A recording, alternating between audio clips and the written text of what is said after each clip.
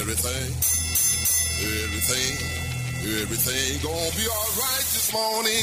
Live from the Delta Media Studios in Upper Lafayette, here is the producer extraordinaire, Hannah Five Names, and your big, bald, beautiful host, Raymond Parks III, better known as RP3.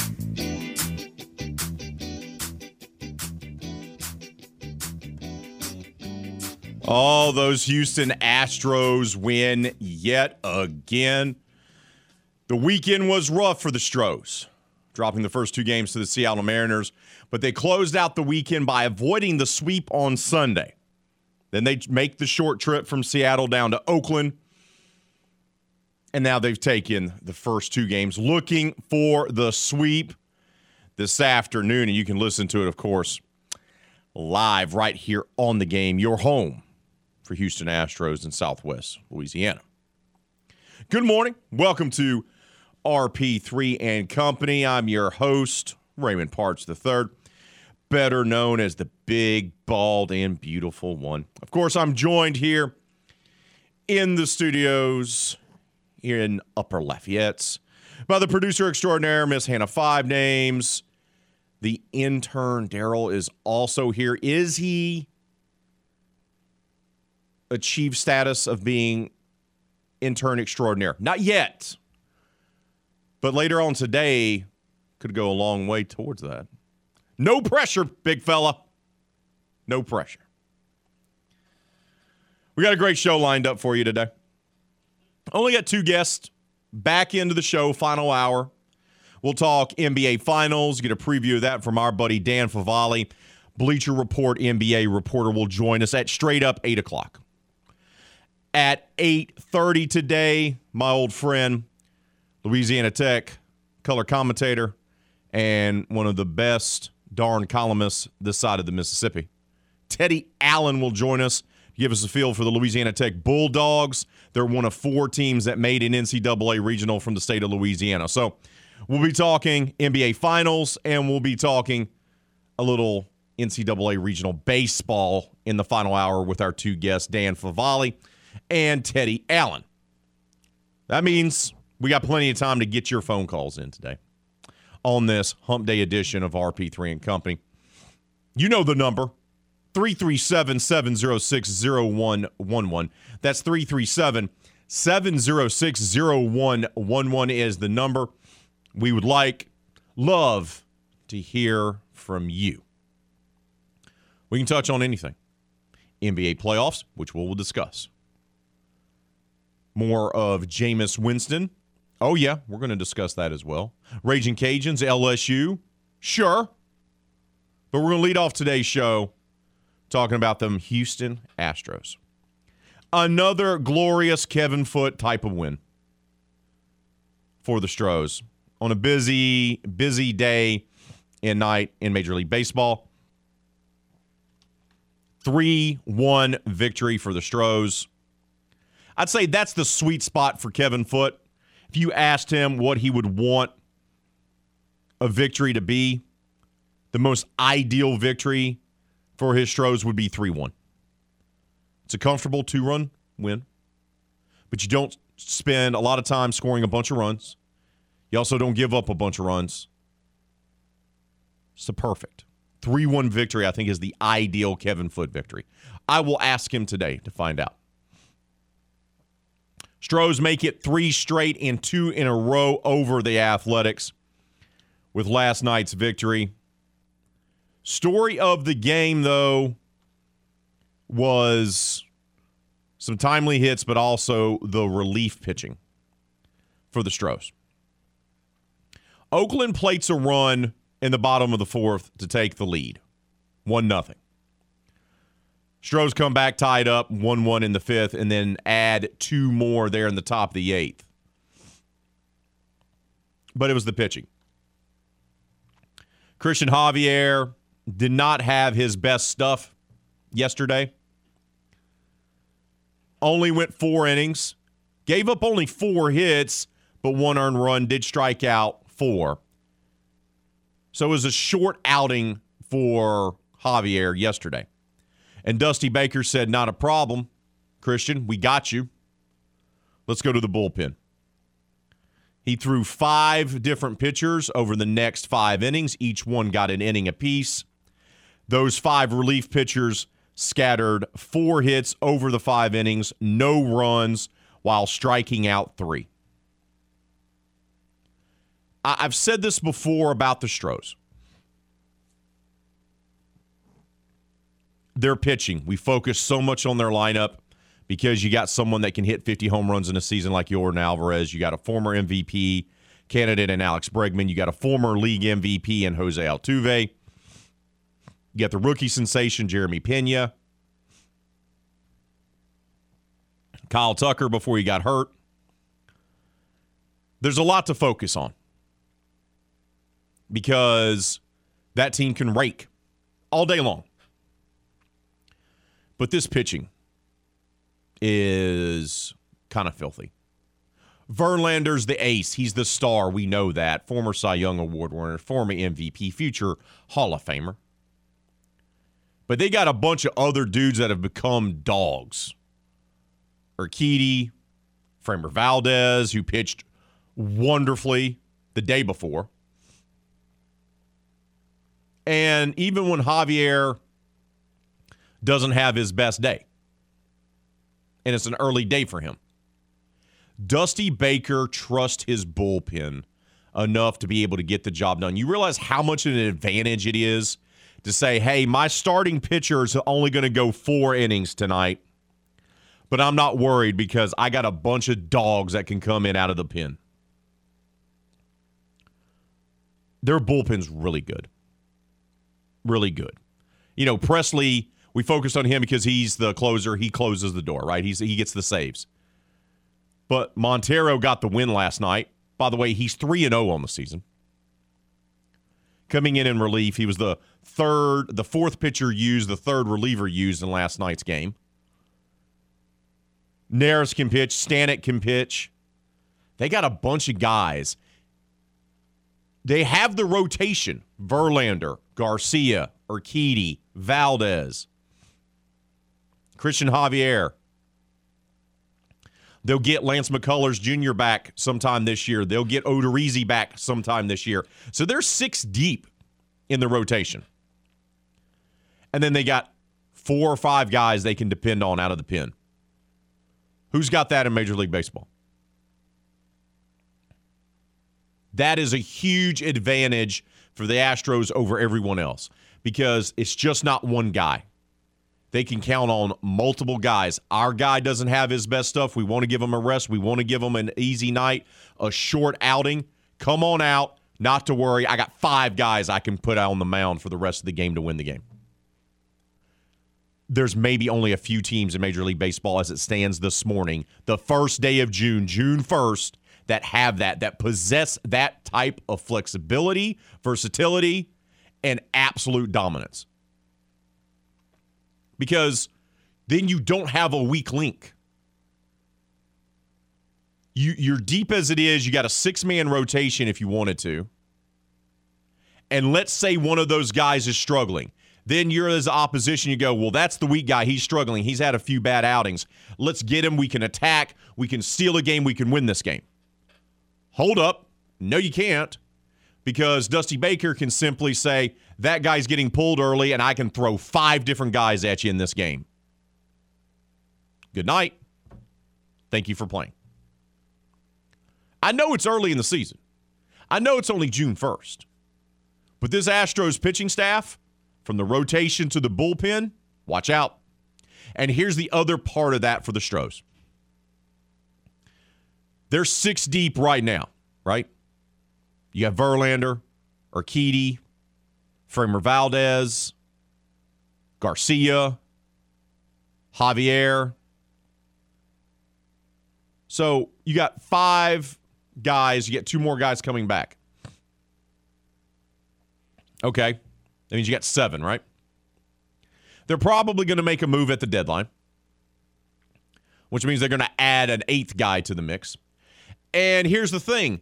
You get McCullers back sometime this season. You're going to get Jake Odorizzi back sometime this season, which means some of these guys will be coming out of the bullpen too for the postseason Because you're not going to use a 6 or 7 man rotation, are you? No, you're going to use a 4-man rotation. Maybe 5, but typically 4. So that means the other arms that have been pitching really well all year, now you can count on them to go out there and give you 4 innings out of the pen. And now your team just got even better for the postseason. Telling you, we focus on the hitting, but the pitching is going to be key. Astros didn't get a ton of hits in last night's game. They were only able to get 7 of them and only scored the 3 runs, but they made it count. And it came from an unlikely source. And I'm not talking about Yordan Alvarez, who went 2 for 4 with a run scored. Yuli Gurriel went 1 for 4, got himself a hit. The rookie sensation Pena got himself a hit. But what about McCormick? My man went 3 of 4 on the night, scored a run, drove in 2. He had been hitting 230. I mean, he had been hitting below 230. After the game, he's now up to 230. Your 8-hole hitter was the star of the game in the batter's box. Once again, the Stros lineup is so filthy that on a night where Bregman is 0 for and Brantley is 0 for and Altuve, your top 3 hitters combined to go 0 for 9. Your top 3 hitters in the lineup went 0 for 9, yet you still found a way to win because your number 8 hitter, who is batting below 230 entering the game, goes off by going 3 for 4 with a run scored and 2 ribbies. This is what the Astros do. This is what it's a perfect opportunity if you're Oakland. You don't have Astros are not going out with their best pitcher on the bump, right? You feel like you got a chance because of that. Your pitcher does its job by getting the top 3 hitters, which typically are your 3 best hitters. Have them go hitless. And by the way, there's no Kyle Tucker because he's got the injury. Hey, things are lining up for Oakland. Nope. Because the guy that you think is a scrub in the lineup, the guy that you don't think is any good, the guy that you think is Pabon at the bottom of the lineup is the one that's going to burn you. I've said it all season long. I said it last season. I'll say it again. Every time one of the Astros falters or is in a slump, somebody's there to pick them up. There's always going to be somebody else in the lineup that goes, I got you, man. Not to worry. I got this. And there you go. Stros improved to 32-18. Remember when everyone was panicking when they were like a 500 ball club back in April, in early May? It's funny how that works. 32-18 overall. They'll get back to action tonight, or this afternoon, rather. Day baseball. Yeah, 2:37 first pitch. Afternoon baseball. No Jordy Holberg show, no crunch time. Sorry to disappoint you there. You'll have to catch the live and local shows tomorrow, Thursday, because we got day baseball. Stros are going to go for the sweep, 3-game sweep over those Oakland Athletics this afternoon. You can listen to it live right here on The Game, your home for Houston Astros in Southwest Louisiana. Woo. Can the Stros get the sweep? Can they put in the rearview mirror that awful series against the Seattle Mariners where they lost 2 of 3? Look, you just don't walk into the Emerald City. You just don't walk into it. You still go in there thinking you're just going to win. Yeah, they're the worst team in the division. Does not matter. And look, what has this Oakland series shown you too? We saw how tough the Seattle series was, and the Astros bats went a little quiet, right? Yeah, they won the first game in the Oakland series 5-1, but yesterday was a hard-fought 3-1 victory. You go on the road. If you're a team that's been to 3 World Series in 5 years, has been to 5 straight ALCSs, you got the scandal from a couple of years ago that's made you the villain. Every ballpark you go to in America, heck, even if you go up to Toronto, lovely city, by the way, I've been there, you are going to be the enemy. Those teams are going to rise up and try to play their best baseball against you because it means something to take down the Houston Astros. That's a feather in the cap. So any road trip Houston goes on is going to be a challenge. I don't care what the record says. Don't care what the record says. We got to take a timeout. When we return here on this glorious Hump Day edition of RP3 and Company, we will be unveiling the foodie poll question of the week. Oh, it's a good one. In honor of the Cajun Heartland State Fair being back. That's what our foodie poll question is about. We'll unveil that coming up next. You're listening to RP3 and Company right here on The Game. 103.7 Lafayette, 104.1 Lake Charles, your home for Houston Astros in Southwest Louisiana. We love talking about sports. Yep.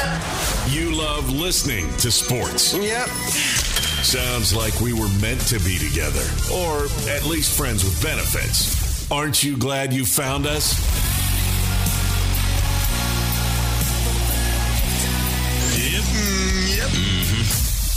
Back to more of The Game. 103.7 Lafayette and 104.1 Lake Charles, Southwest Louisiana's sports station.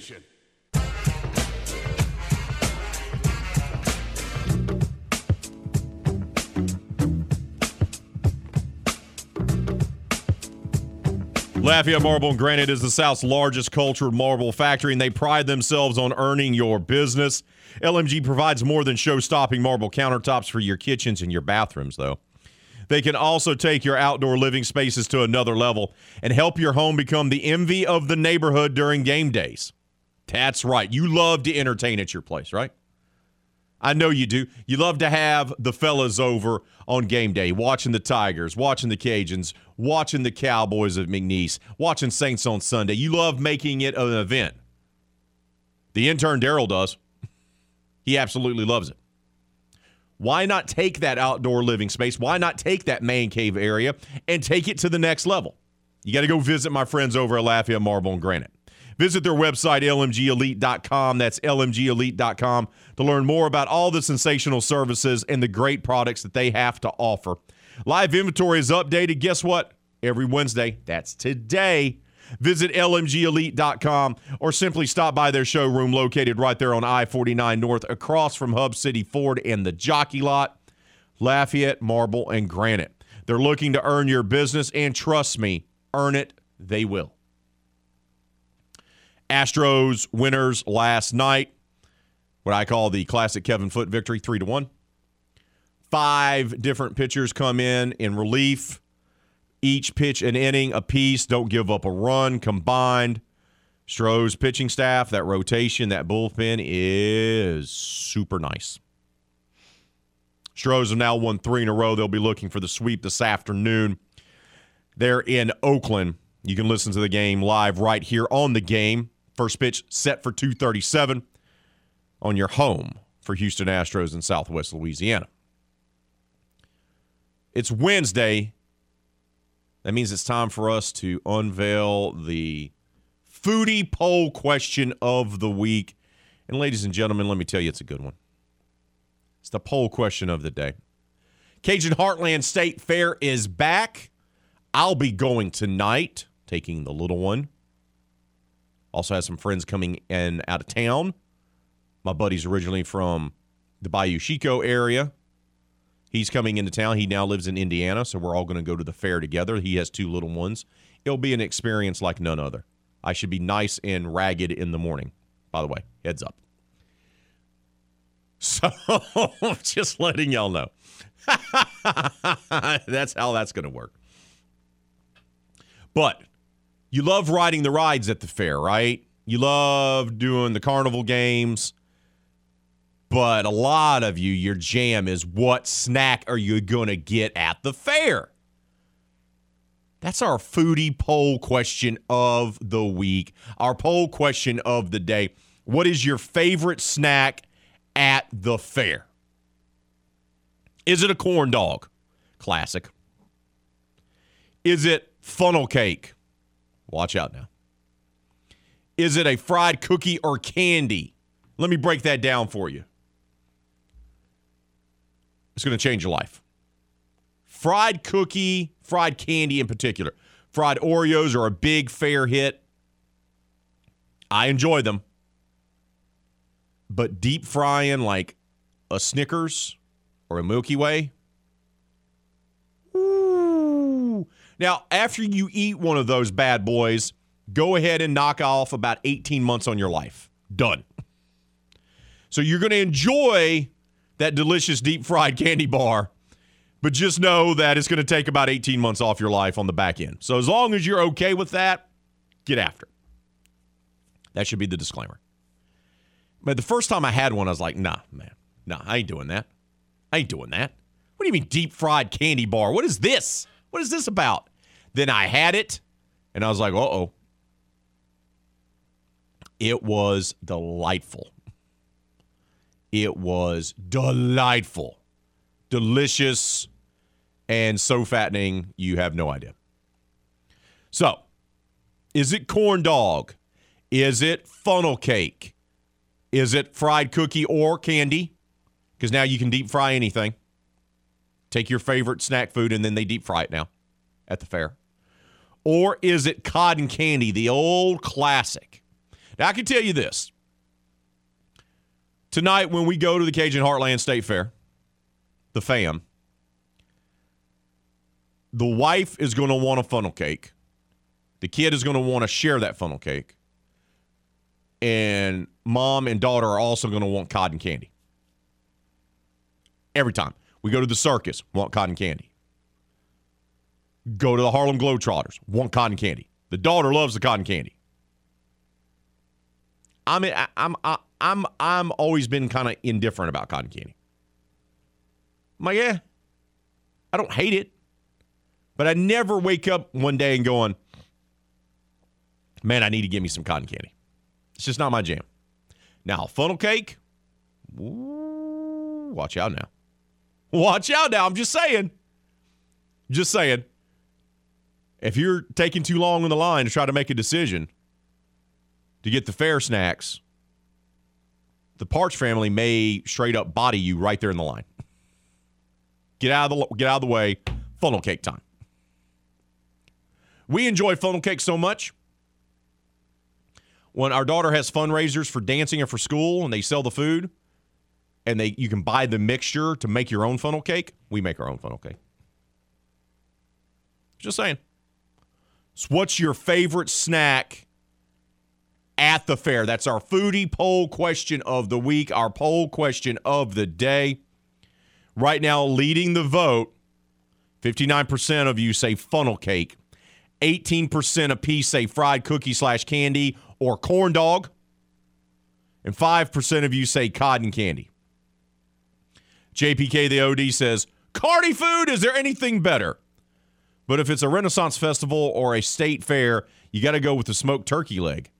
Nothing makes you feel like the king of your domain, like strutting through the fairgrounds, chowing down on a turkey leg. Hashtag comes with its own handle. Oh, outstanding. But is a turkey leg a snack? Turkey leg is massive. Funnel cake, dessert, snack. Cotton candy, snack. Corn dog, snack. Turkey leg, big ginormous turkey leg. Wouldn't that be more like a meal?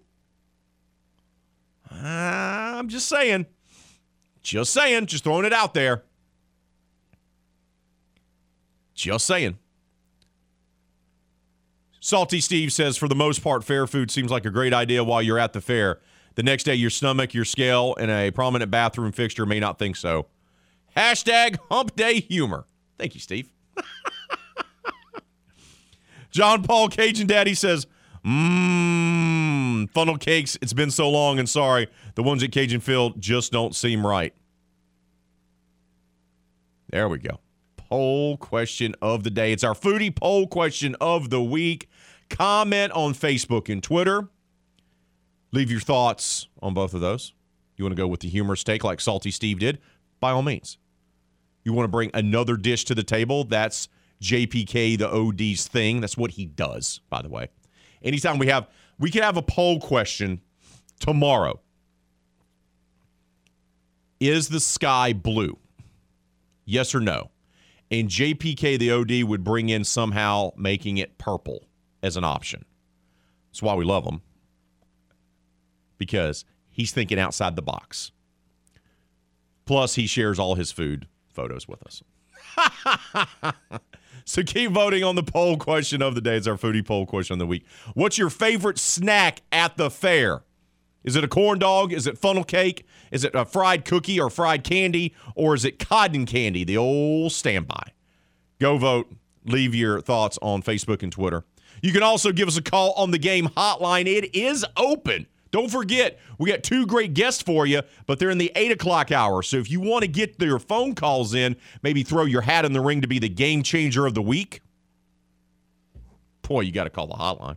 337-706-0111. That's 337-706-0111. When we return here on the RP3 in the company, I got plenty of company today. Got the producer extraordinary and an intern who's trying to be extraordinary. Today may be that day he takes that next step. When we come back, Raging Cajuns baseball, big deal. Regional for the first time since 2016. We'll talk a little bit more about that and hear from the young man who helped make that happen for Matt Deggs' team. That's coming up next. You're listening to The Game, 103.7 Lafayette, 104.1 Lake Charles, your home for Houston Astros in Southwest Louisiana. Sign up right now for the Game Rewards Club at 1037thegame.com so you can score tickets, gift certificates, and more. This is The Game, 1037 Lafayette and 104.1 Lake Charles, Southwest Louisiana's sports station.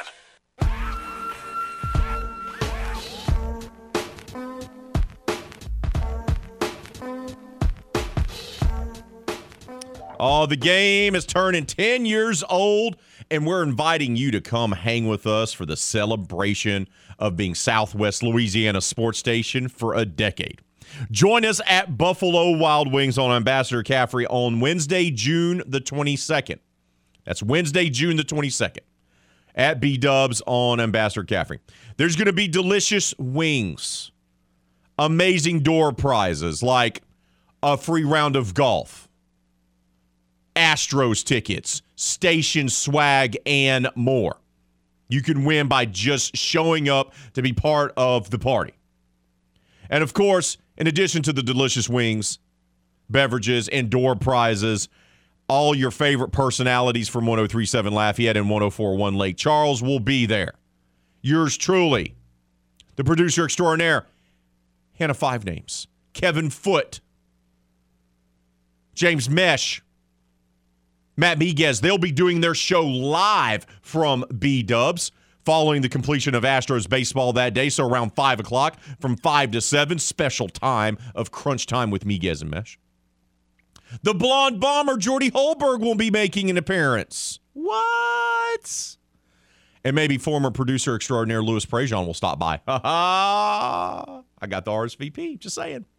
You want to come and hang out with us. You helped us become Southwest Louisiana Sports Station. You did.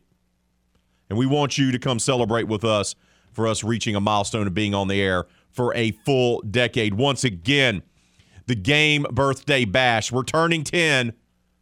Is going to be at B-Dubs on Ambassador Caffrey on June 22nd, starting at 5 o'clock. So come join us for some fun for the Game's 10th Birthday Bash.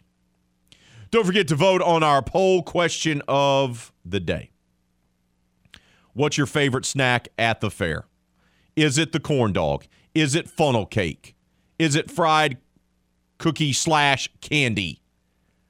Or is it the old standby cotton candy? Jude Miller has commented on the Book of Face. Says funnel cake for the win. Keep voting. Keep leaving your comments on Facebook and Twitter as well. Right now, though, let's talk a little Raging Cajuns baseball. They were on the outside looking in heading into the Sun Belt Conference Tournament. No other way to saying it.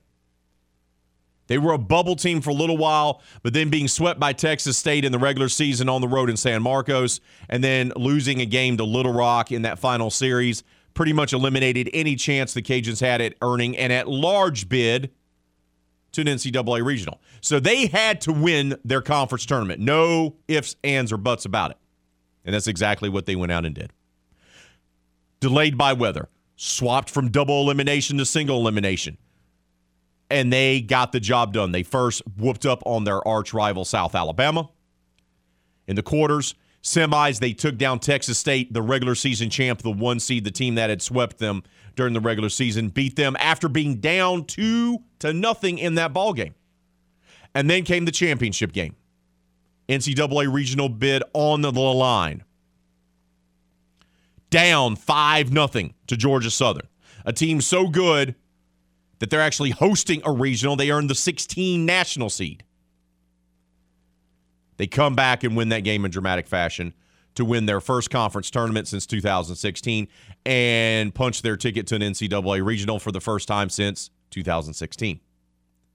And they did it all in Matt Diggs' third year at the helm.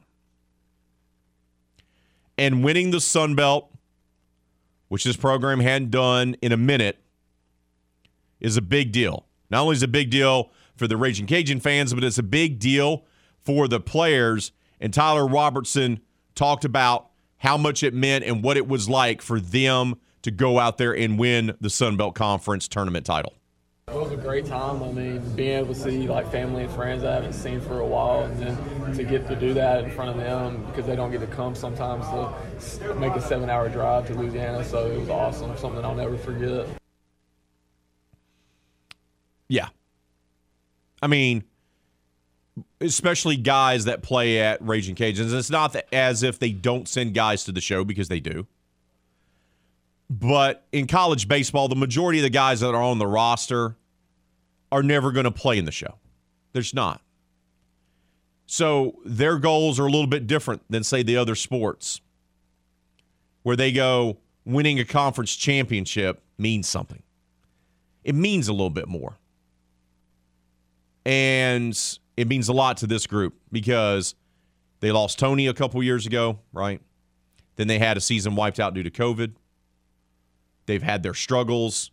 And now to be back in a regional after winning the conference tournament is a big deal. Now, of course, there was plenty of rumors of where the Raging Cajuns were going to be going for their regional, right? You had D1 Baseball and Baseball America both project that the Hattiesburg would be the site of 3 teams from Louisiana, with LSU being the 2 seed, the Cajuns being the 3rd, and Southeast Louisiana being the 4th. Ended up not being that way. The 4 Louisiana teams were actually split up into 4 different regionals. Southeastern over in Auburn. LSU did go to Hattiesburg. They're the 2 seed. La Tech, the 2 seed in the Austin regional. Watch out, Longhorns.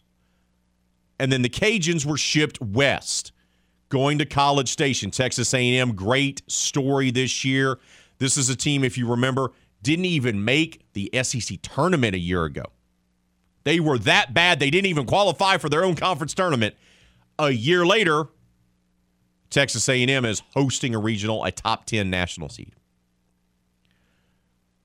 The Cajun players were asked, while they were sitting there watching live at Pete's, patiently waiting to see where they were going to go, and what was the first thought that popped in Tyler Robertson's head about seeing that College Station was their location for their regional. Big boy baseball, but we're excited for it. It's something like we know we got to do to get to a super, get to Omaha, so I'm excited for it, and it should be a great time. You love that. He didn't even hesitate. We're sitting there in the back room and Pete's doing the interviews, and he didn't even hesitate at big boy baseball, like automatically. Like they fully understand what's at stake here. They fully understand what the level of competition is they're about to face. And Austin Perrin was also asked, to give his initial thoughts when it popped up on the television screen, College Station Regional, and then Louisiana Raging Cajuns were thrown up there. Ball 4. But no, I mean, we're going to open up with TCU. We played those guys last year. We know they're really good. They can pitch, they can hit. Oral Roberts, they're really good. They're a smaller name, but we know they can play. And then A&M, they're A&M. So we're going to go there and play our game, bunt, steal, play fast. They're not overlooking anybody in that regional. And if you remember, they're going to play TCU on Friday. That won't be until 7 o'clock. Raging Cajuns, Horned Frogs battling out. And that'll be the second game of the College Station Regional because Texas A&M chose to play the early game, which was surprising. They're going to play the early game against Oral Roberts. TCU and the Cajuns faced off a year ago. Don't forget that. 3-game set during the regular season, and the Cajuns won game 1. But then TCU kind of flexed up and said, okay, we're taking the next 2 games. And the other challenging thing here for the Cajuns is not only are they facing a team like TCU, TCU is your regular season champ in the Big 12. They just didn't win their tournament championship. They won the regular season championship. So this is not a team that, barely made in. This is a team that won its regular season title.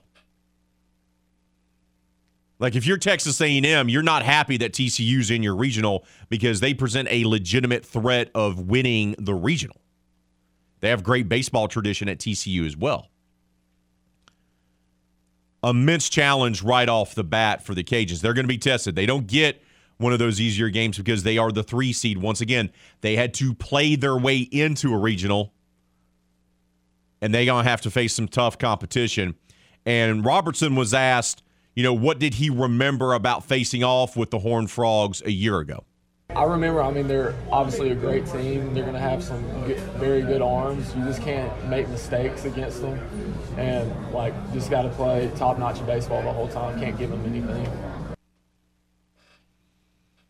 So they got the right mindset. And I said this yesterday, and I'll say it again. Talking to the guys, they talked about the experience of winning the Sun Belt Conference tournament. They shared their thoughts about the regional and everything like that. And look, it was a bit of a celebratory mood there at Pete's. It was. But when we started asking them questions, waited about 25 minutes after it was revealed that the Cajuns were going to College Station. And then when we started talking to them, they already had flipped a switch. Because as soon as they got done talking to us, Matt Deggs had them, they were gone. We walked out. There was not a single Cajun player left. They were gone.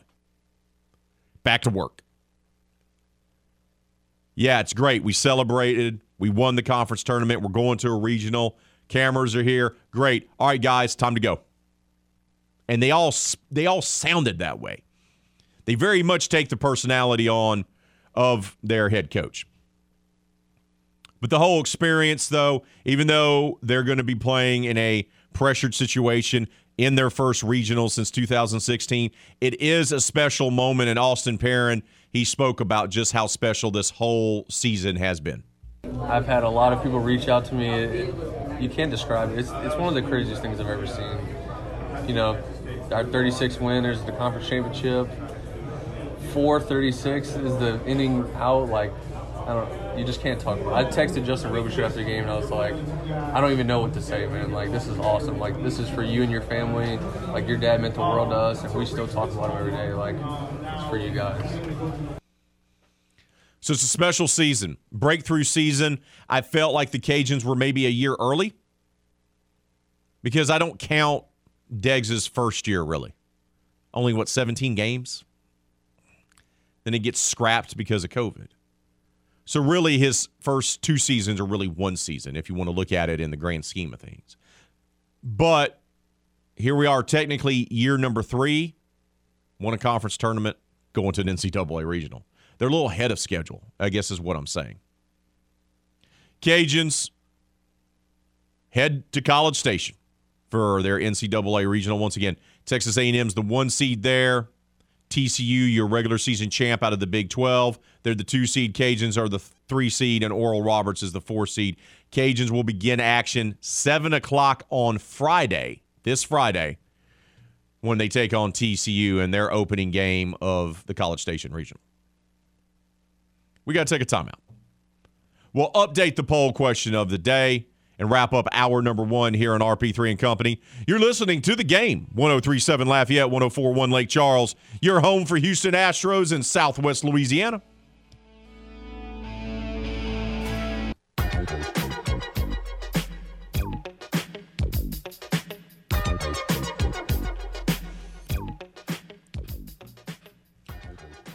Poll question of the day, foodie poll question of the week. It's a good one. In honor of the Cajun Heartland State Fair being back and up and running and better than ever, what is your favorite snack at the fair? Doesn't have to be just the Cajun Heartland State Fair. It can be any fair. Fair food is a big part of the fair experience in addition to the carnival games and the rides. So we asked you, what's your favorite snack at the fair? And right now, leading the vote, 68% of you say funnel cake, 14% say corn dog, 14% say fried cookie/candy, 4% of you say the old standby of cotton candy. JPK, the OD, says it's a snack because that's all you're left with after your family all pulls a piece off, even though they didn't want one. It's just like when you're the only one at the table that orders fries. That's a great Friends reference. Joey doesn't share food. Hart on Twitter says, deep fried Oreos.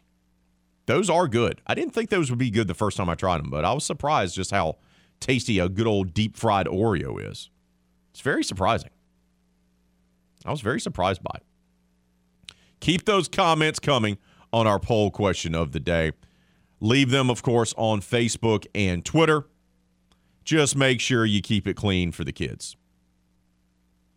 Let's not get sideways, people. Okay? Let's not get funny with it. Just keep it clean. Don't go crazy. Martin on the Facebook says, give me the deep fried Oreos all day. And good news, 5 names. The NBA playoffs will be done in a couple weeks since you don't like NBA basketball. Wow. Why are we bringing up old stuff, Martin? What's up with that, bud? I'm going to like your comment, but why are you bringing up old stuff? Why are you bringing up old stuff, bud? Come on now. What's going on there? What's going on, bud? We're having a good day. It's a foodie poll question of the week, and you got to bring up old stuff? Just because 5 names isn't a huge fan of the association? You know?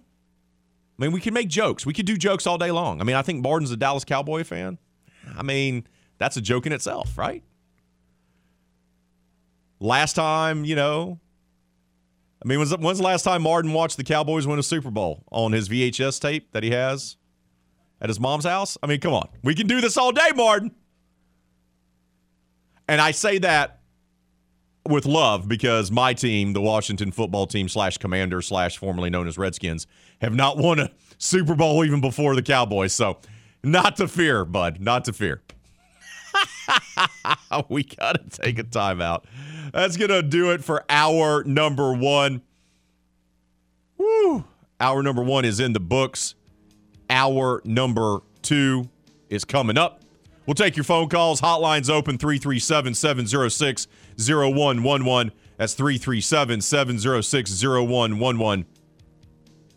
You're listening to The Game, 103.7 Lafayette, 104.1 Lake Charles. Your home for Houston Astros in Southwest Louisiana.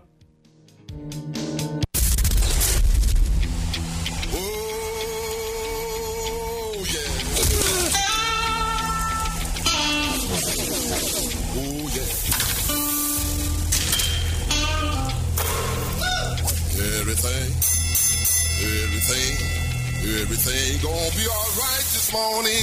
Live from the Delta Media Studios in Upper Lafayette, here is the producer extraordinaire, Hannah 5 Names, and your big, bald, beautiful host, Raymond Parks III, better known as RP3.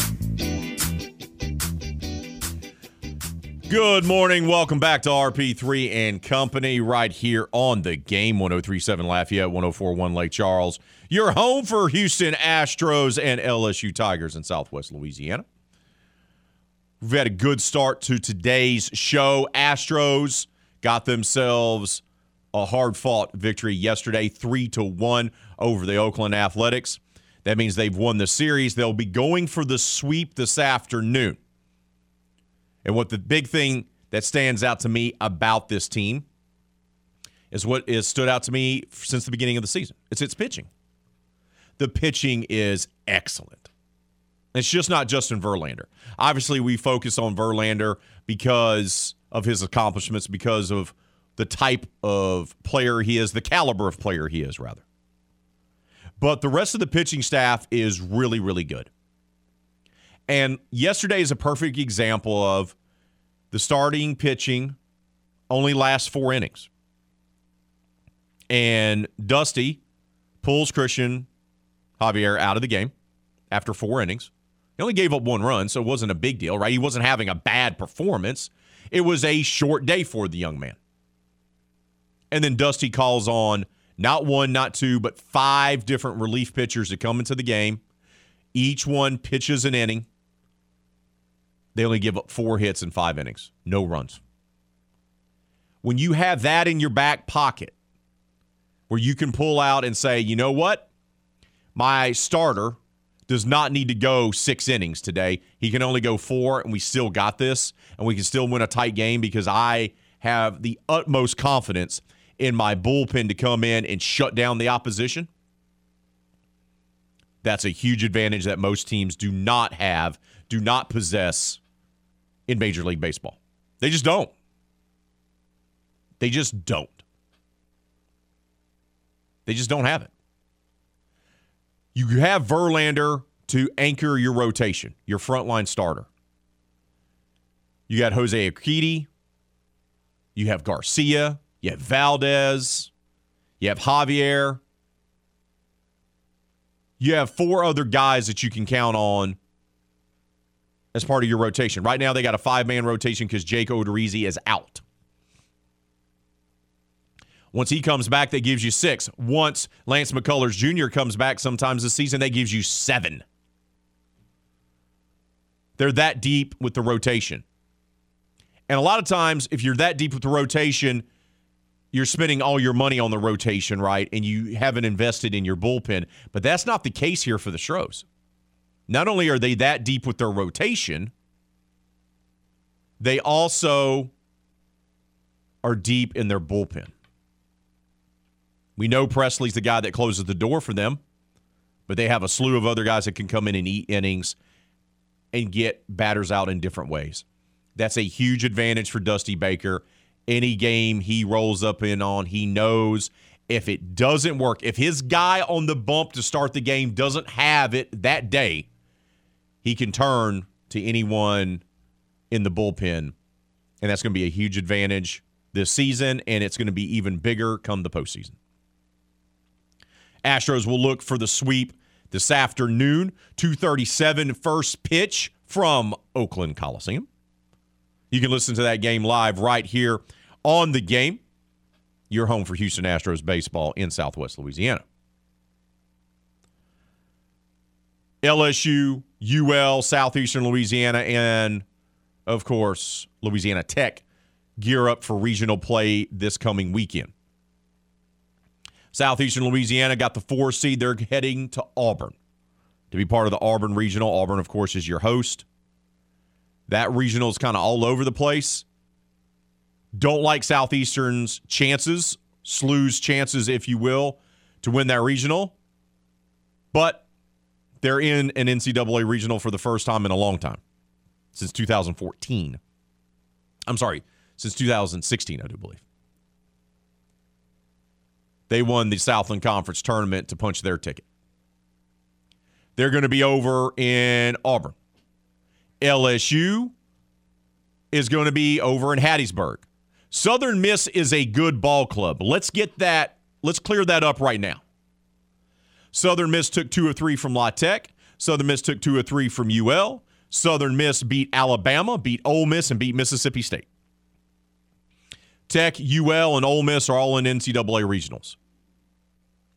My big question mark for the Golden Eagles in Hattiesburg is, how are they playing right now? Because they hosted the conference tournament and they did not do well. They lost 2 of their 4 games, both of them to UTSA rather. Reset. There we go. Sometimes you got to bang the side of the computer to get to work. So they lost 2 of their 4 games all to the Roadrunners. Why? Is that a cause for concern? Southern Miss had a great season. Don't get me wrong there. They had a great season. Are they going to be able to go toe-to-toe with LSU? And then your big concern for LSU is, okay, you can get a great outing out of Hilliard, and the lineup can rake, and you're getting Jacob Berry back. They rested him for the SEC tournament to have him for a regional. K. Doty will be back. Are they going to have to use guerrilla ball to win these games? Are they going to have to beat Southern Miss like 12-8 or 12-10? We'll have to see. That's going to be an interesting matchup. Tech is over in the Austin Regional. They're the 2 seed, the Bulldogs are. They're a good team. They're a very good team. And Texas is flawed. They're not a dominant Longhorns team like we've seen in years past. They're going to be the favorite to win their regional. They're the host, obviously. But don't be surprised if Louisiana Tech wins that regional. And, of course, the Raging Cajuns. They're headed to College Station. Texas A&M is your regional host there. And the Cajuns, man, they're going to have their hands full. They just are. They got to take on TCU on Friday night in the opening game. That's the 2-3 matchup. Horned Frogs are the 2 seed. They're the regular season champs out of the Big 12. And then, of course, A&M is your regional host. The only thing that maybe helps the Cajuns is this. A&M was one of the worst teams in the SEC last year, didn't even make their own conference tournament. This is all new for them. They've done a great job, great coaching. Their coaches have been there and done that. That's a big reason why they've had such a great turnaround. The coaches know how to be there. Do the guys on that team know how to handle hosting a regional and the pressure that comes with that? Because there is a little pressure that comes with hosting a regional. That's the only thing. But for the Cajuns, you got to win the first game. You have to beat TCU straight up on Friday.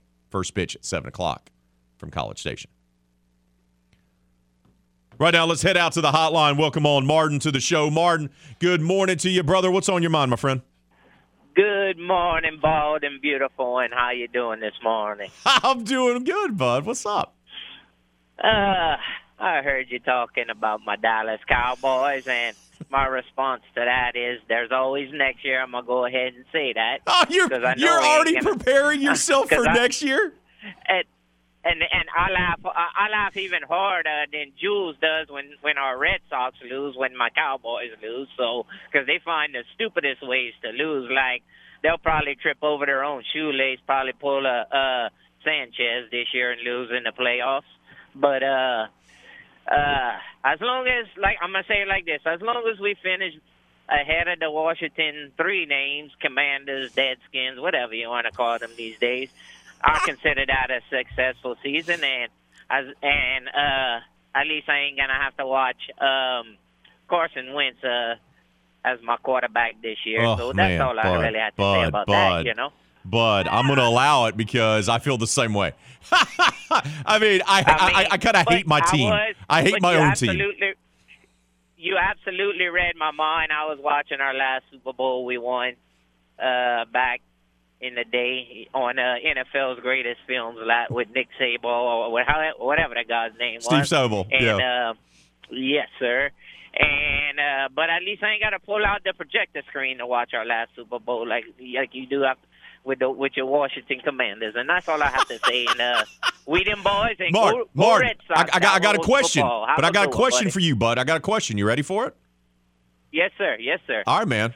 I need some more elaboration on the best fair food from you, bud. Give it to me. Well, I said fried Orioles, but we're spoiled down here in the South, and we also got the good stuff. Give me boudin all day long, you know, because we get to have boudin down here when the fair comes down here. But yeah, you can't beat the boudin down here. But I mean, it's a very close race between the fried Oreos and the funnel cakes, man. that'd probably be my 3 go-tos, buddy. There you go, brother. There you go. Appreciate the phone call, Martin. And like I told 5 names, hang in there. My Warriors are going to do her a favor in the NBA playoffs really, really fast and beat Matt Miguez's Boston Celtics. It ain't even going to be close, so it's going to be a blowout. But have a good one, buddy. You too, brother. You too, brother. Love Martin. I appreciate him calling. Every time he calls, it's always a good one. I think that's a candidate for Game Changer of the Week just because he confused Mesh and Miguez together. That is hilarious to me.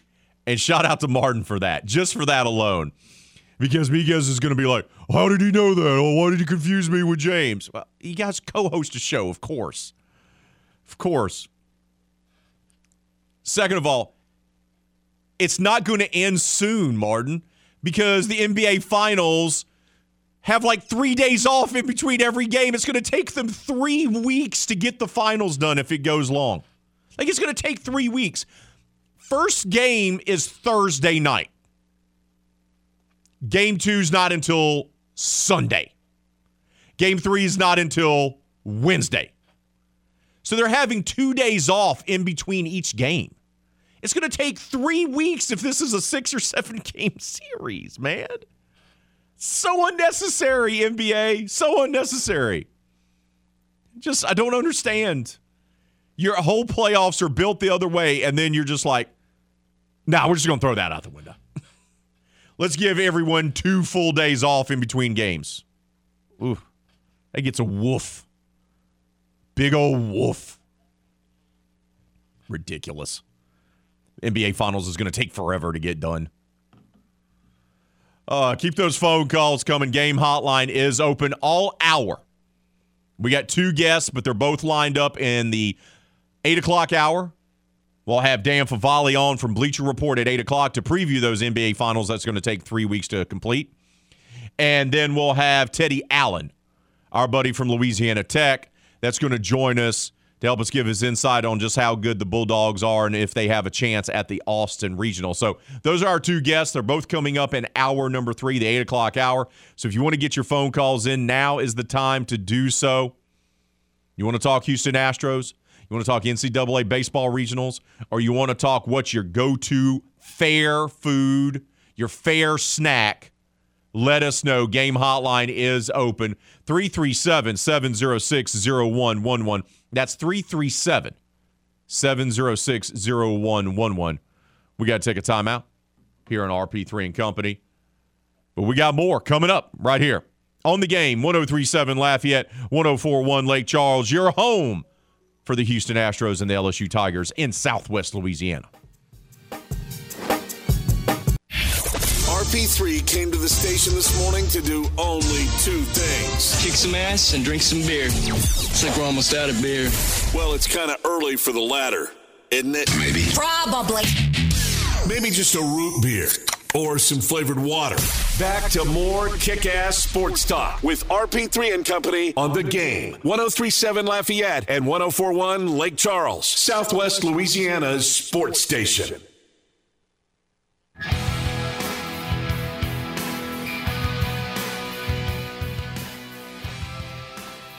Who wants to win Houston Astro tickets? I know what you're thinking. RP3, love the Houston Astros. I would love to go see an Astros game, but I can't swing it. Got kid in camp this summer. That's taking money out of my back pocket. Gas prices are too high. I got a lot going on. I'd love to go see a game, but I would need some help. Yeah, I could probably swing the gas prices, but I can't spend the night, which means I'm having to do the old cannonball run, go over to Houston, come right back. Not to worry. Your friends at the Game, we want to hook you up with our latest Houston Astros weekend getaway. This is what it is. We got 4 tickets for the Stros versus the Chicago White Sox on Saturday, June 18th. Southsiders come to town, and we want you to be there. 4 tickets, a tour of Minute Maid Ballpark, and guess what? hotel accommodations. We're going to hook you up with the room. We're going to hook you up with 4 tickets. We're going to give you a tour of the ballpark. You just need to get your happy self over to H-Town to watch the Stros take on the White Sox on Saturday, June 18th. There you go. You want to see the Stros in person? Then you got to become a member of our clubhouse. Go sign up today. Go visit the website, 1037thegame.com or 1041thegame.com. Click on the Clubhouse Rewards tab. Sign up today to become a member. Just by becoming a member, you earn 500 points right off the bat. You use those points for opportunities to win free stuff like our latest Houston Astros weekend getaway. Once again, 4 tickets, tour the ballpark, and hotel accommodations for White Sox Astros on Saturday, June 18th. Astro Weekend Getaways are powered by Butcher AEC, Le Meridian, Houston Downtown, and The Game, Southwest Louisiana Sports Station. Don't forget Houston Astros Day Baseball today. No Jordy Holberg show. No Crunch Time with Miguez and Mesh either. We got Astros Day Baseball from Oakland, California. Stros are going to be looking for the sweep after winning last night's game 3-1. First pitch, 2:37. 2:37 first pitch. Pregame will start shortly after 2 o'clock, around 2:03, 2:04 to be exact. Stros Athletics, live from the Bay. You can listen to it live right here on the Game, 103.7 Lafayette, 104.1 Lake Charles. Your home for Houston Astros in Southwest Louisiana. Let's talk a little bit more about NCAA regionals. I find all 4 to be fascinating for the Louisiana teams. And we'll start off with the Cajuns. For me, they have to win game number 1. If they want any chance whatsoever, they can't put themselves behind the 8 ball. TCU is going to be a problem. Now, some discussion is being had that TCU may not have their head coach for Friday's game because he may be facing a suspension based on something that occurred during the Big 12 tournament. That being said, you have to beat TCU. You have to win that 2-3 matchup because now you're at advantage. And now you'll have a puncher's chance in that regional. So for me, Matt Deggs' team has to win the first game against TCU. Once again, first pitch Friday at 7.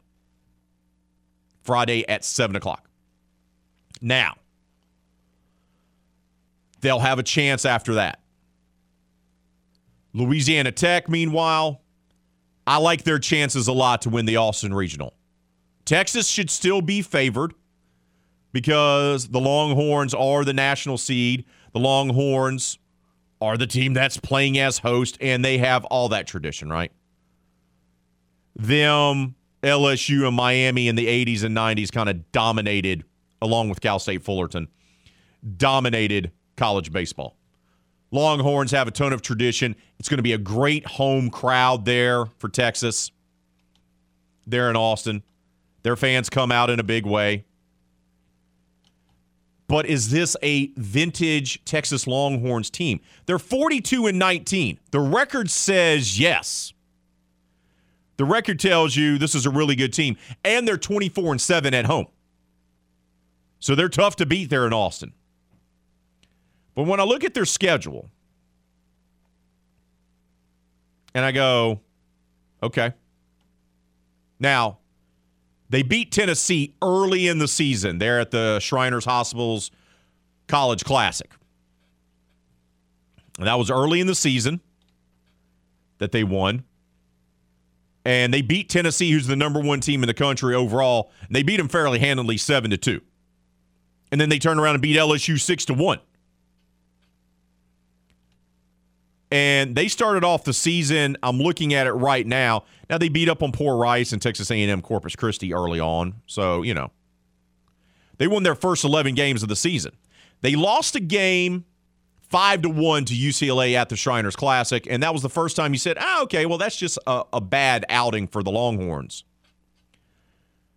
But they also split a doubleheader with Texas State. Yeah, that's right. Out of the Sun Belt, the Bobcats beat them.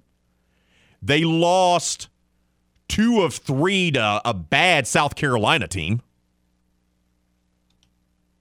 I'm talking a bad South Carolina team. They lost 2 of 3 to Texas Tech, who's over there in the Statesboro Regional as the 3 seed. So nothing really to kind of, hang your head about. They lost to TCU. They lost 2 of 3 to Kansas State. They lost to Air Force. They got swept by Oklahoma State, who obviously they're hosting a regional in Stillwater, so they're good this year. But my point is that this is not a vintage Texas team, right? This is not a overly dominant Texas team this year. They can be had, so that's why I like Tech's chances in that regional.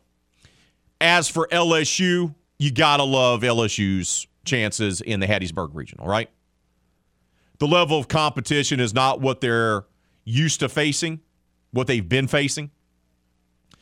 But don't count out Southern Miss to give LSU problems. Regionals, funny things happen every year, and Southern Miss is hosting for a reason. The Golden Eagles beat Alabama this year. They beat Ole Miss this year. They beat Mississippi State. They took 2 or 3 from the Raging Cajuns. They took 2 or 3 from Louisiana Tech. This is a really good ball club. My concerns for Southern Miss is the fact that they played poorly in the Conference USA tournament there in Hattiesburg, where they dropped 2 of their 4 games, were eliminated early, and were eliminated by UTSA, the Roadrunners. So you look at Southern Miss's overall body of work and you're impressed by it, but then you go, what happened there at the conference tournament? And that would give you pause if you believe that Southern Miss could possibly go toe-to-toe with LSU. The concerns for LSU are well documented. Do they have enough pitching? Or are they going to have to do what Ron Higgins suggested yesterday, our friend from Tiger Details, that they are going to have to go old-fashioned guerrilla ball and just outslug the competition? They'll start off their regional play against Kennesaw State. That'll be at 6 o'clock on Friday. Once again, Southern Miss opted to play the early game. They're playing Army earlier in the day, a little afternoon. So LSU will take on Kennesaw State, and then if they win, they'll obviously face Southern Miss on Saturday. So that's my big concern. LSU should win this. They should win this regional. But will they have enough pitching to get through it? They should, but you just don't know. You just don't ever know. Not with this year's LSU team, you don't. And, of course, Southeastern Louisiana, congratulations on a great season. You won the conference tournament for the first time since 2014. You're in a regional for the first time in about 5 years. It's great. I don't give the Lions any chance to get out of the Auburn Regional. Even though I think the Auburn Regional is up for grabs, I just don't think Southeastern Louisiana is the team to take advantage of that. Let's head out to the hotline. Welcome on Doug to the show. Doug, good morning to you, brother. What's on your mind, my friend? Oh, man, you talking regionals and college baseball and stuff, man. That gets me going. Like Palermo mentioned last night on Tiger Rag that this is his favorite weekend of the year. Yeah. I say these next 2 weekends are probably some of the best of the year. We got softball World Series starting tomorrow, regional starting Friday, going into next weekend. Man, this is great. It's a great time of year, brother. You make no bones about it. Hey, imagine how hopping it's going to be over there in Hattiesburg. LSU fans, Southern Miss fans. Now imagine if the Cajuns would have been over there too. Man, that'd be a hopping place, Ray. It would have been, brother. It would have been. I don't see why they couldn't have swapped out Kennesaw and the Cajuns and let the Cajuns play over there in Hattiesburg. But I'm satisfied with the regional as well. I think it's going to be a good next couple of weekends. I can't wait for it to all. Who do you like, up. Bud? Let me ask you this: Who do you like to come out? I mean, but obviously you like LSU's chances to win the Hattiesburg Regional. Or do you like any of the other teams' chances to win those regionals as well? from the state of Louisiana. The Cajuns have a tough road. They got to get past TCU now. Yeah. TCU is, like you said, they haven't been barn burners as of late, but they're still a good ball club. They're in the regional for a reason. La Tech, it depends on what Texas team shows up. Texas played Oklahoma pretty good. Right, that's the big question mark about Texas, right? You don't know which team. Is it going to be the team that was swept by Oklahoma State and lost to some teams they probably shouldn't have lost to, like Texas State, or is it going to be the team that looked really good against Oklahoma? I don't know. Texas. Well, it's just like LSU, right? Yeah. I mean, what team is going to show up?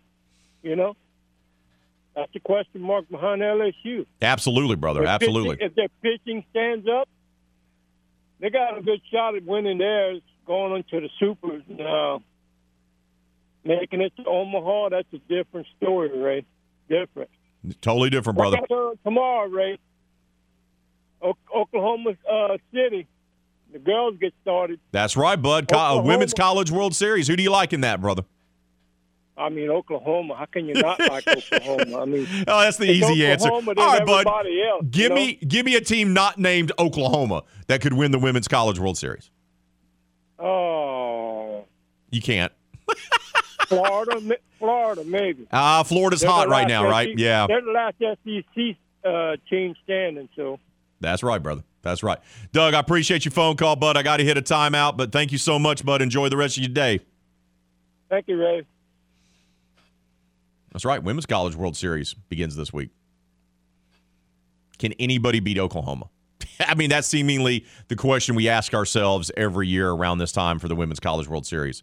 Can anyone beat Oklahoma in Oklahoma City? Usually not. Usually no one really can. That's few and far between. Let's take a timeout.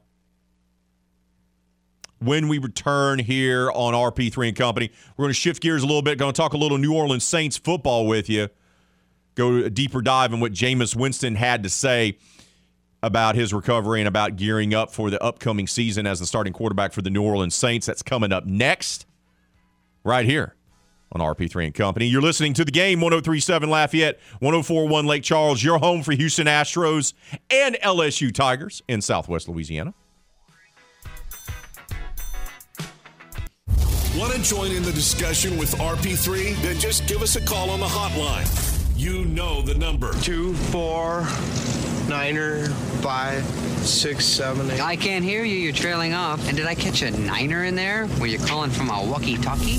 No need to be embarrassed. Just call us at 337-706-0111. Back to more RP3 and Company on The Game. 103.7 Lafayette and 104.1 Lake Charles, Southwest Louisiana's sports station.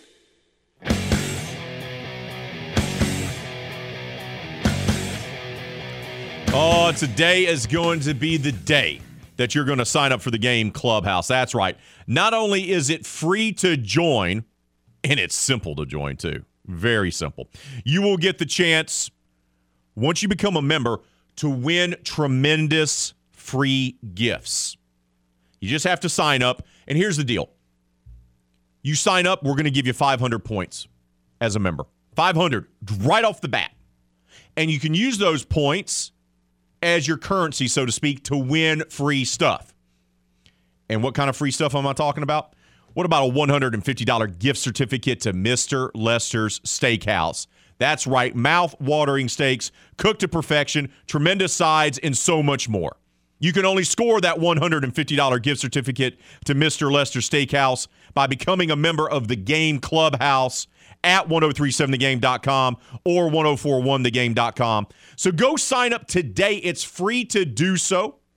It's easy to do so. And once you become a member of our clubhouse, you'll have the opportunity to enter to win free stuff like a $150 gift certificate to Mr. Lester's Steakhouse. Don't forget to vote on our poll question of the day. It's our foodie poll question of the week. In honor of the Cajun Heartland State Fair, back up and running, packed to capacity. What is your favorite snack at the fair? What's your go-to? Like if you could only buy one, you only got enough cash in your pocket to get one go-to snack in between the rides and the carnival games, what is it? Is it a corn dog? Classic. Is it funnel cake?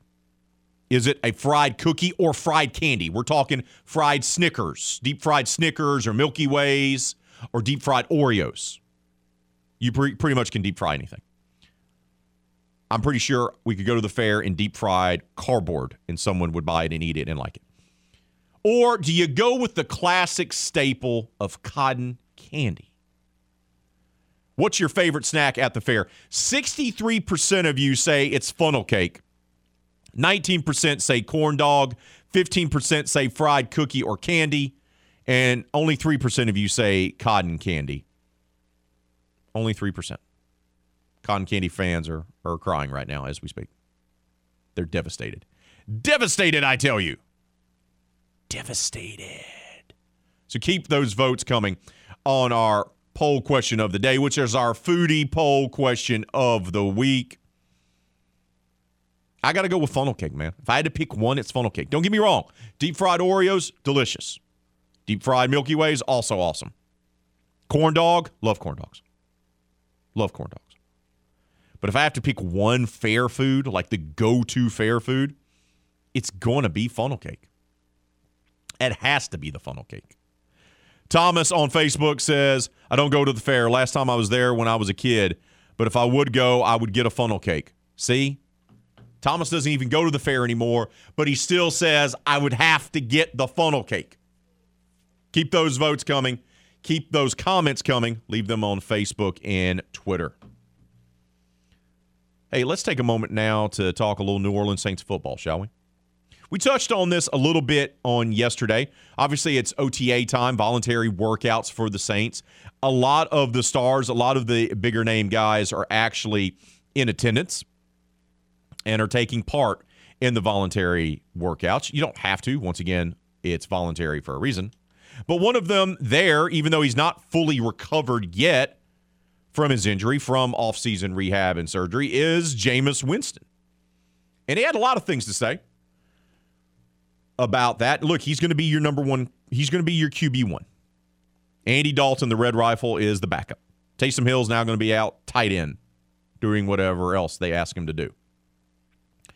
And Jameis Winston is fully taking on the role as starting quarterback and as one of the leaders on this year's Saints team.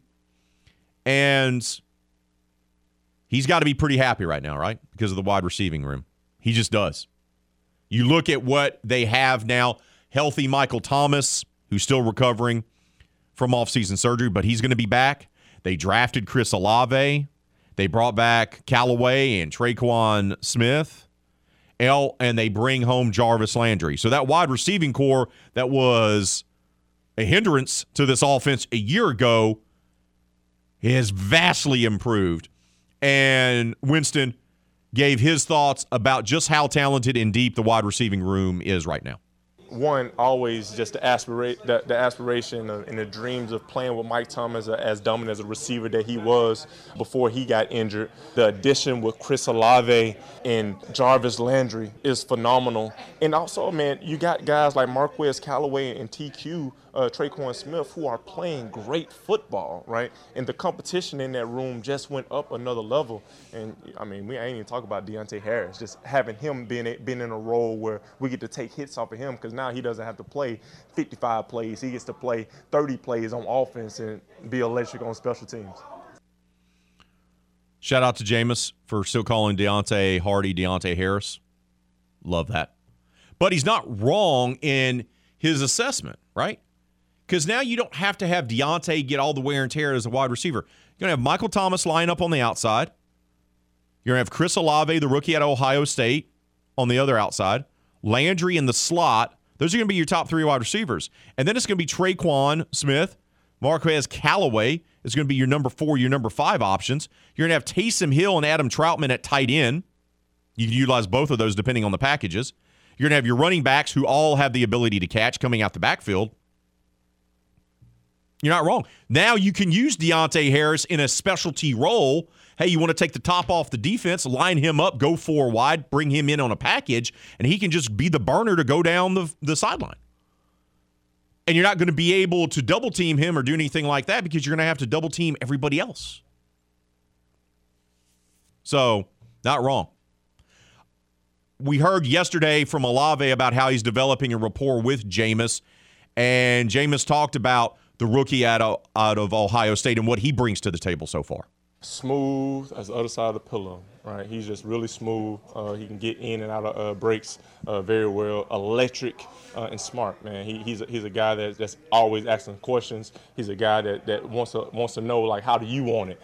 And I really respect that. He's a pro right now as a rookie, so I'm excited to see that. My man used the old Stuart Scott. Just phenomenal. Phenomenal. You can see why they love him in that locker room. You know, from the outside, a lot of people, even a lot of Saints fans, bash on Jameis. They don't think he's the answer. I've heard so much talk in the last year about how he's going to fail and how he's a failure and how he's holding the franchise back. And it's odd to me because I don't know how you can make that proclamation after a few games. And you see how well the offense started to perform last year. After a couple games, he started to turn a corner leading the offense. And by the way, they did that without Michael Thomas. So people kind of are forgetting that in their argument. And Thomas is excited about working with Jameis and vice versa. They haven't been able to do that. You have an all-pro wide receiver, top 5 wide receiver in the National Football League, didn't play last year. I don't get it. I don't get it. But you can see and you can definitely tell why the guys in the locker room love Jameis and kind of rally around him.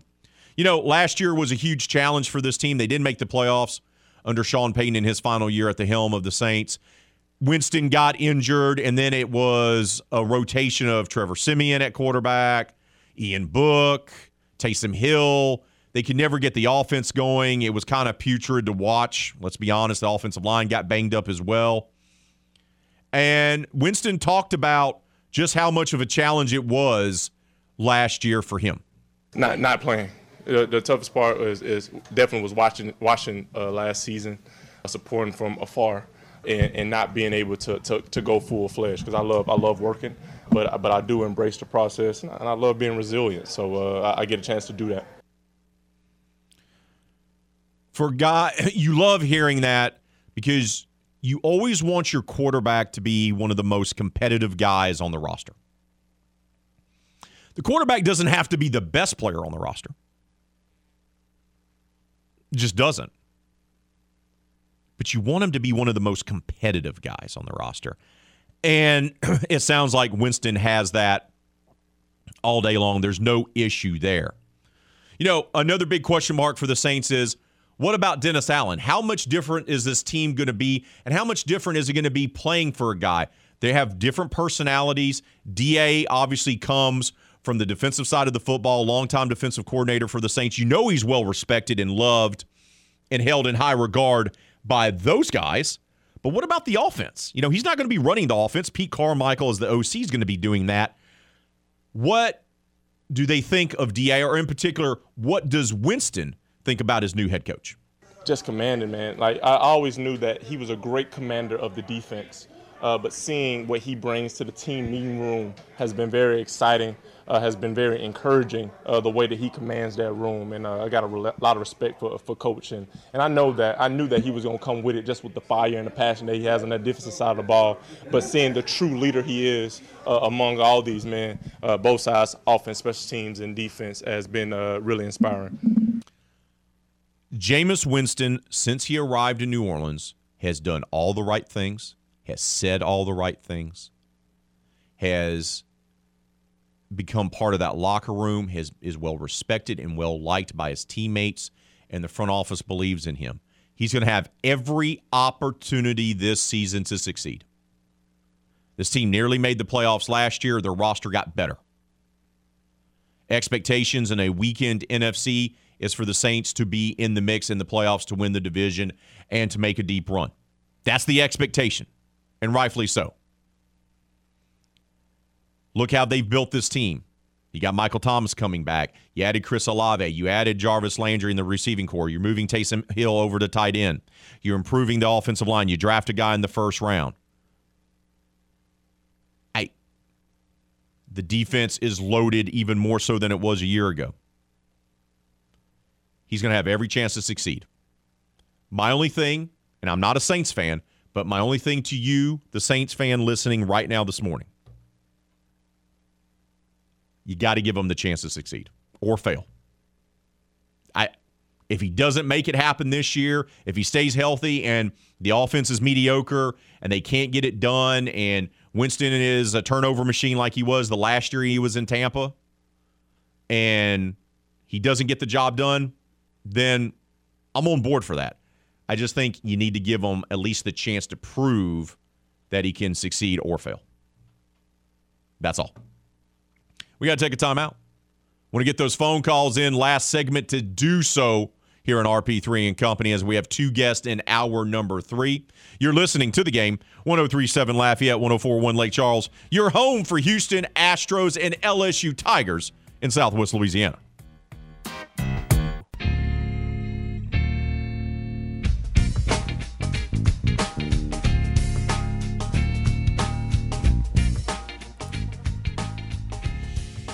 Oh, it's the Game's birthday, and this is your official invitation to party with us as we celebrate 10 years of being Southwest Louisiana's sports station. Join us at Buffalo Wild Wings on Ambassador Caffrey on Wednesday, June 22nd. That's right, Wednesday, June 22nd.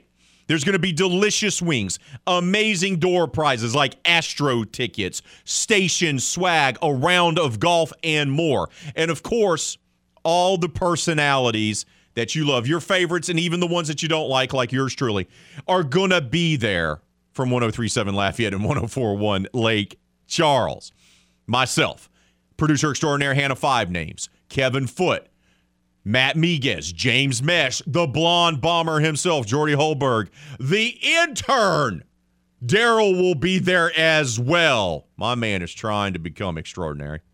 Trying his best. He'll be there. And even maybe possibly the former producer extraordinaire, Louis Prejean, could be in the house as well. So come join us once again, Wednesday, June the 22nd. We'll be out there starting shortly before 5 o'clock. Miguez and Mesh with Crunch Time will be broadcasting live from the B-Dubs on Ambassador Caffrey. It's our birthday bash. We're celebrating 10 years old. Come join us on Wednesday, June the 22nd. Let's check in the old poll question of the day. Where do we stand with it? Also, yes, as Steve said, tell Jameis, it's cool as the other side of the pillow. That's the actual Stuart Scott saying. But you know what it is? They love Jameis in that locker room. I'm telling you, when he says stuff like that and he misspeaks, that's the type of stuff that endears him in that locker room. I'm telling you, they love him. And don't be surprised if he has a very good season. I would not be surprised if you see him throw for 4,000 yards and 30 touchdowns this year. As long as the turnovers are under like 13, I think they're a playoff team. That's just me, though. Poll question of the day. It's our foodie poll question of the week. What is your go-to snack when you go to the fair? Once again, Cajun Heartland State Fair is currently going on over at the Cajun Dome. I'll be taking the little one tonight over there. It'll be a family outing. We asked you, what's your favorite go-to snack at the fair? Right now, 59% of you say funnel cake, 22% say corn dog, 14% say a fried cookie or candy, and 5% of you say the old standby of cotton candy is your go-to snack. Darren, number one Raging Cajun fan of RP3 and Company, has chimed in. Apple candies or candy apples, I've heard both names, kind of like Five Names. Shout out to Darren. Darren, you're invited to the birthday bash. If you're listening, D, you're the number one Raging Cajun fan of RP3 and Company. Clear the calendar, my man. Wednesday, June 22nd for the birthday bash. I'm just saying. We can't have a party without D. Just saying. Can't have it. Keep those votes coming on our poll question of the day. Hour number 2 is in the books. Hour number 3, we're going to kick it off with Dan Favale of Bleacher Report talking NBA Finals. That's next, right here on the Game. 103.7 Lafayette, 104.1 Lake Charles, your home for the Houston Astros and the LSU Tigers in Southwest Louisiana.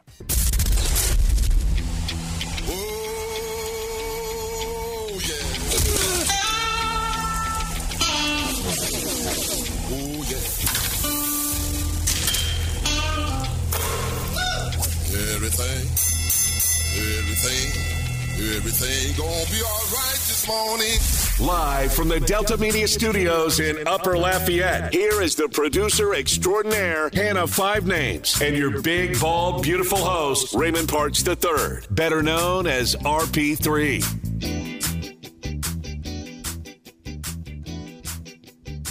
Hour number 3 has arrived here in RP3 and Company on this Hump Day edition of the show. We're ringing in the month of June. Whew, where has the year gone? Where has the year gone? Here we are. Final hour of today's show. Don't forget to vote on our poll question of the day. It's our foodie poll question of the week. We like to have fun with it. We do. We like to have fun with our foodie poll question. And it's all about the fair. Cajun Heartland State Fair is up and running. People are loving it. And you know when you go to the fair, in between the carnival games and the rides, you love to get the food, right? What's your go-to indulgent food for you when you go to the fair? That's our foodie poll question of the week. What's your favorite snack at the fair? Is it corn dog? Is it funnel cake? Is it a fried cookie or candy? Or is it cotton candy? Go vote. Leave your comments on Facebook and Twitter, and we'll update it throughout the rest of today's show. But right now, it's time for us to talk to someone who probably doesn't indulge in all that fattiness. He keeps himself healthy. You have to when you cover the association, the marathon that is. Helping us break down the NBA Finals is our good friend from the Bleacher Report, the one and only Mr. Dan Favale. Dan, good morning to you, brother. How are you, my friend? I am doing well. How are you doing? All right, bud, I got to ask you, do you partake in any fair food whatsoever? Or are you like, no, I can't do that? I will. I will from time to time, not too often, but it is something that I will indulge in. All right, bud, what's your go-to then? What's your go-to? Is it funnel cake? Is it a fried Oreo? I'm a big fried Oreo guy, or especially when I was younger, I was in love with churros as well. Nice. That's really nice. Nice. Good answer, bud. Good answer. All right, let's get to what you actually get paid to do, and that's cover the association. Explain this to me. I feel like you can give some insight here. We have the playoffs structured the way they are, where there's minimal time off in between games. Yet we get to the finals, and it's going to take 3 weeks if the series goes 6 or 7 games. Why is that? Why do they change the playoff format when we get to the finals? Is it just for television purposes, Dan, or is it to give the teams rest in between games? It's definitely both. I think they view rest as more important in the finals because you are dealing with more of a cross-country road trip looking at the matchups between the East and the Western Conference. It would be nice, though. Look, the postseason is already long, but it feels like we should be able to figure out a way to maybe bake some more off days into the various other series because we saw a lot of teams, especially from the middle of the second round on, were really banged up, and I don't think that helped when we were looking at all those blowouts that we were watching. Yeah, a lot of blowouts. What do you attribute that to, Dan? I wanted to ask you about that because usually the NBA is so filled with parity, and we had a couple great 7-game series to talk about, but a lot of those games were even blowouts in that regard. Why so many blowouts this NBA postseason? I don't know that there was one reason. It did feel like there were more of these injuries or injury management situations where, I mean, you look at Boston specifically where Robert Williams was available on like a game-to-game basis as he's dealing with a knee injury. Then there was Kyle Lowry was banged up in Miami. They were missing Tyler Hero. Jimmy Butler was banged up for a while. And you were dealing with injuries and issues like that in the Western Conference. I also think the reliance on the three-point shot for a lot of teams, it takes in variance into your performance. So one night, if you're going to hit 23-pointers versus another night where maybe you only hit 6 or 7, there's going to be a huge difference in the number of points that you're scoring. And then I also just kind of think that there is a level of randomness in there as well. And so you have all those factors together. I think that really, combined, you look at them, and that explains just why it felt like from the middle of the second round on, we were dealing with a bunch of single-game blowouts. All right, bud. Let's talk about this matchup between the Warriors and the Celtics. My first question to you is this. The Celtics have had to come back off of back-to-back 7-game series. They're banged up. They got guys that are injured or fighting through injuries. Do they have enough left in the tank to take on the Golden State Warriors?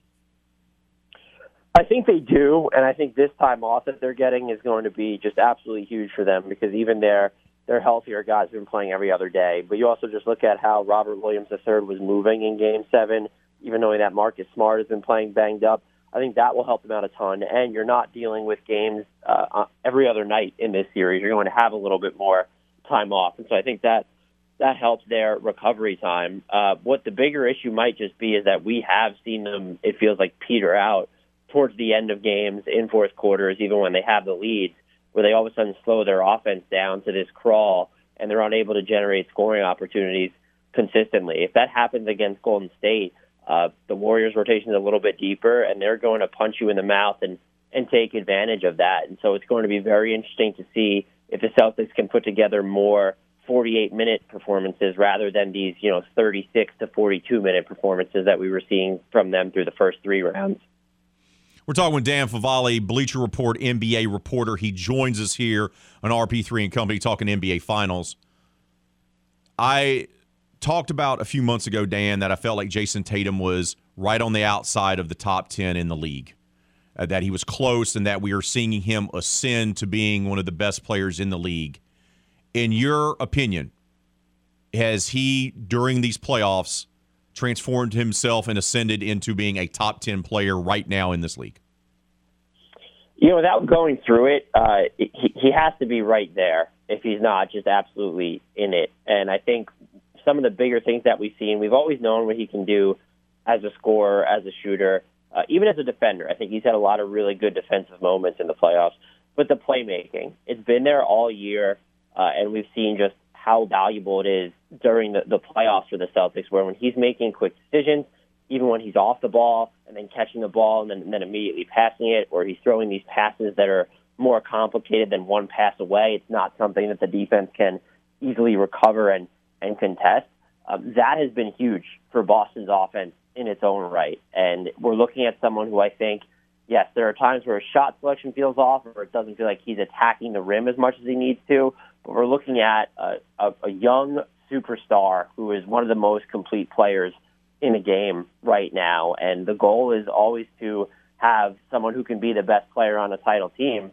Jason Tatum right now is the best player on a team that's in the NBA Finals. And so he's knocking on the door, quite literally, of that designation of being the best player on a title team. So I think it's absolutely fair to put him in the top 10 as of right now. We talk about Tatum a lot. We talk about Marcus Smart a lot, obviously with him being Defensive Player of the Year. The guy that feels like we don't talk enough about is Jaylen Brown. How good of a player is he, and how key is he going to be if the Celtics are going to win this series, Dan? Yeah, he's going to be monstrous. I think you're going to see him match up a lot with Klay Thompson at the other end, and that's, given how much Klay Thompson moves off the ball and the havoc he creates without even having it, that's going to be mission critical to how well Boston performs. But then there's also Jaylen Brown's offense. We know how important he is to Boston overall there, but we've seen sort of some stop and startness from him during the postseason. His handle has been looser this year, particularly in the postseason, than it was last. There have been some pretty bad turnovers. It feels like he might be more predictable on his drives. And just knowing that he hasn't made the same type of playmaking jump that Tatum has, it does make him a little bit easier to defend. That being said, when he is someone who's attacking, and we know what he can do as a shooter himself, and if he is protecting the ball, you're talking about one of the best two-way players in basketball. So he is, I think he's too good to be called an X factor since I steer clear of stars there, but he is certainly someone who can shift the tenor of the series one way or the other for Boston, depending on how he's playing, I think specifically on offense. We're talking with Dan Favale, Bleacher Report NBA reporter. He joins us here on RP3 and Company talking NBA Finals.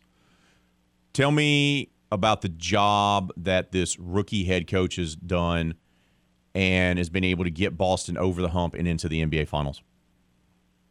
Yeah, Ime Udoka has been fantastic for them. They're in the middle of the season. They were below 500. People had written them off. There was the talk about should they trade Jaylen Brown because the Jason Tatum, Jaylen Brown core had grown stale. To get your players to buy in, to just continue on when all that stuff is floating around, to defend as well as they did after that, it's absolutely incredible. And they even made some, I don't want to say wholesale, but pretty material changes to the way that they're defending, especially when you look at how they've used Robert Williams III when he's been healthy. So to be able to do that and adjust during the middle of the season, that's not easy. And to do it as a rookie head coach with a core that, frankly, it hadn't changed a ton. They eventually made the Derek White trade, but before that, it hadn't changed all that much. And so there was the case to be made that it had grown maybe a little bit stale. But to have that type of midseason turnaround and then to do what they've done in the playoffs, where there have been some, questionable moments when we look at their blown leads or certain fourth quarter performances, but to get them here anyway, the fact that they've responded so well to losses during the playoffs, it's just been a great job by Ime Udoka and his staff. Let's switch it over to Golden State. They're the old men here, right? They're the veteran Steve Kerr, multiple championships as a player, multiple championships as a head coach. Steph, Clay, Draymond, that core has been together. They're now healthy. How much is that experience going to play a role in this NBA Finals? I think it'll matter a great deal just because you're dealing with a Celtics core that's headlined by guys that haven't been there before, even if you're looking at the experience in Al Horford. They also know how to use the rest that they've been given during the middle of the series, but also now when they haven't played basketball basically in eternity by the postseason timelines standards. And so I think that helps out a ton. And then they're also just maybe more keyed on things that they could try and when to try them as you adapt throughout the finals, because you're also dealing with a rookie head coach in Ime Udoka. So it's just so new to Boston on so many levels. You look at Golden State, this is such a well-oiled machine. There's six NBA finals in 8 years. I do think that matters, and that gives them a pretty clear-cut advantage over Boston. Andrew Wiggins has developed in the last few years in Golden State, in particular this year. Is he an X factor in this series? Yeah, you could certainly pinpoint him as one. He is someone that they've thrown against star wings, including Luka Doncic. And while Doncic was still getting his in that conference finals matchup, Andrew Wiggins made life difficult on him. And they're going to ask him to do the same thing, I would imagine, with both Jason Tatum and Jaylen Brown. And if he's able to soak up reps against any one of those guys, it does change the way you defend and makes it easier, so that you don't have to consider, does Draymond need to be focused on an individual matchup? And if he doesn't, he's able to still float around and disrupt the way that he's best suited to, and really just anchor and direct the defense through that way. And then on offense, just to have someone who maybe he's not moving around a ton, maybe he's not doing enough on the ball, but he's reliably stretching the floor and is not someone that you want.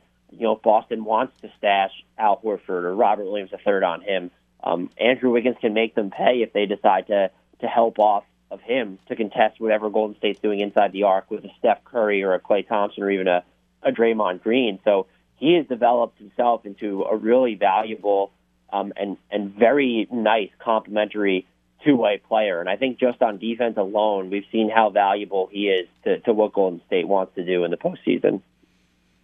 All right, Dan, break it down for me. What's going to be the key to this series for Golden State to win, and what's going to be the key into the series for Boston to win? I think for Boston to win is that they're either going to have to figure out how to score in the half court more reliably, or you need to make sure that you're still living in transition, which isn't going to be easy, given how well that Golden State is at defending and getting back in transition, even after they commit turnovers. If you see Boston go through some of the lulls that they had against Miami, this is a series that could be over pretty quickly. For the Warriors, I think it's going to be all about sort of lineup manipulation.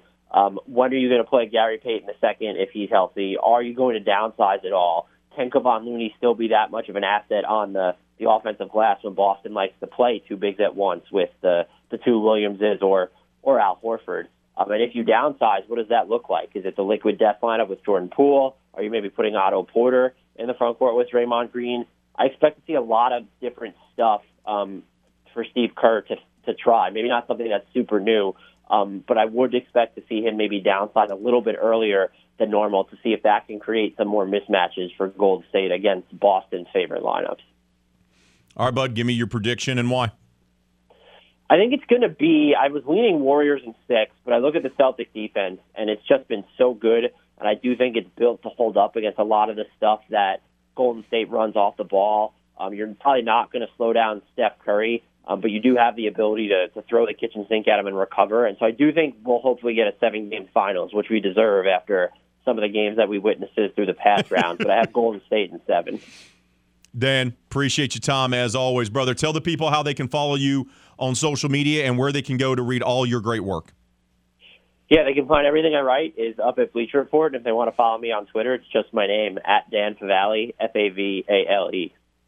Dan, appreciate your time, bud. Enjoy the NBA Finals, brother, and we'll be in touch.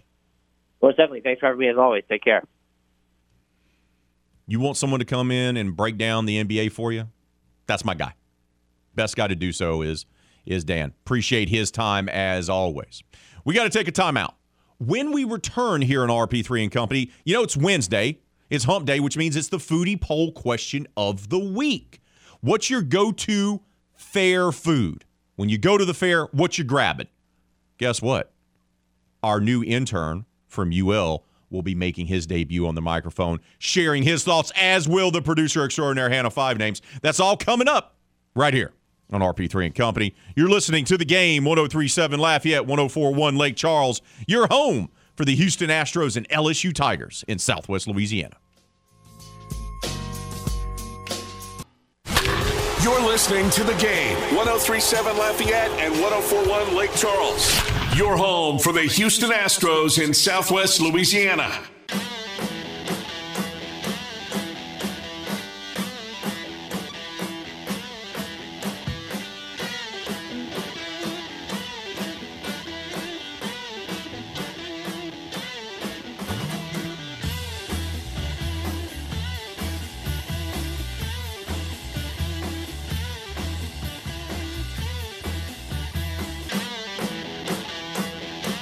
Oh, welcome back to RP3 and Company. Woo! Why do I have song in my heart? Well, it's easy. It's easy. Going to the fair today. Going to the fair. Cajun Heartland State Fair. Taking the family. Taking the wife. Taking the little one. Got a buddy of mine and his wife and his 2 boys are coming in from Indiana. We're all going to go to the Cajun Heartland State Fair. It's going to be a good time. That inspired our foodie poll question of the week this week. We always have it on Wednesday. And it's all about fair food. What's your go-to fair food? Your favorite snack when you go to the fair? In between trying to throw darts at balloons to win your kid a stuffed animal. That kind of stuff. Well, I've already shared my thoughts on this. I've already told you my go-to is probably funnel cake. That's the go-to for yours truly here, your host, the big, bald, and beautiful one. But we asked you, what is your go-to favorite snack at the fair? Is it funnel cake? Is it corn dog? Is it a fried cookie or candy? They deep fry everything these days. Milky Way, Snickers, pieces of cardboard, it doesn't matter. Or is it the old staple, cotton candy? Well, I've already shared with you my thoughts on this. Let's get some other insight from members of the Game family, if you will. We're going to start off with our intern. That's right. He's going to be here all summer long. Daryl is now making his RP3 and Company on-air debut. He's been with us for a few weeks. My man's switching careers, coming into broadcasting. He wants to kick it off here with us. Been doing some great work. Good morning, brother. Welcome. Good morning. My man is ready to go. Okay. You've been hearing us talk about it for 2+ hours, Daryl. The go-to snack when you go to the fair. What's your go-to snack when you take the family, you guys go to the fair? What do you have to get in your belly? I got to get my fried cookie candy. I have to get that. All right. Do you have a prep? Is it the fried Oreos, or do you like the Milky Ways or the Snickers, or does it matter? Snickers is taking 18 months off my life, like you said. That's right. If you enjoy one of the fried candy bars at the fair, you are conceding about 18 months off your life on the back end. So you have to kind of balance it out and figure out if that is what you're going to do. Is that what you say? Fried Snickers is your go-to. That's right. That's my go-to. All right. Thank you, bud. That's Daryl, our intern, working behind the scenes, just made his debut on the air here on RP3 and Company. All right, let's go to the man that's sitting beside me. You hear him every morning here on the game. It's our good friend Steve Wiley, the man behind the 2-minute drill. He also gives your traffic reports. He does a little bit of everything. Also, the man behind Sipping Saints with Steve, our social media video series that we've had up and running for more than a month now. Mr. Steve Wiley, good morning. Welcome to the big studio. Good morning. Thank you for having me on RP3 and Company. Oh, thank you for being here, bud. All right.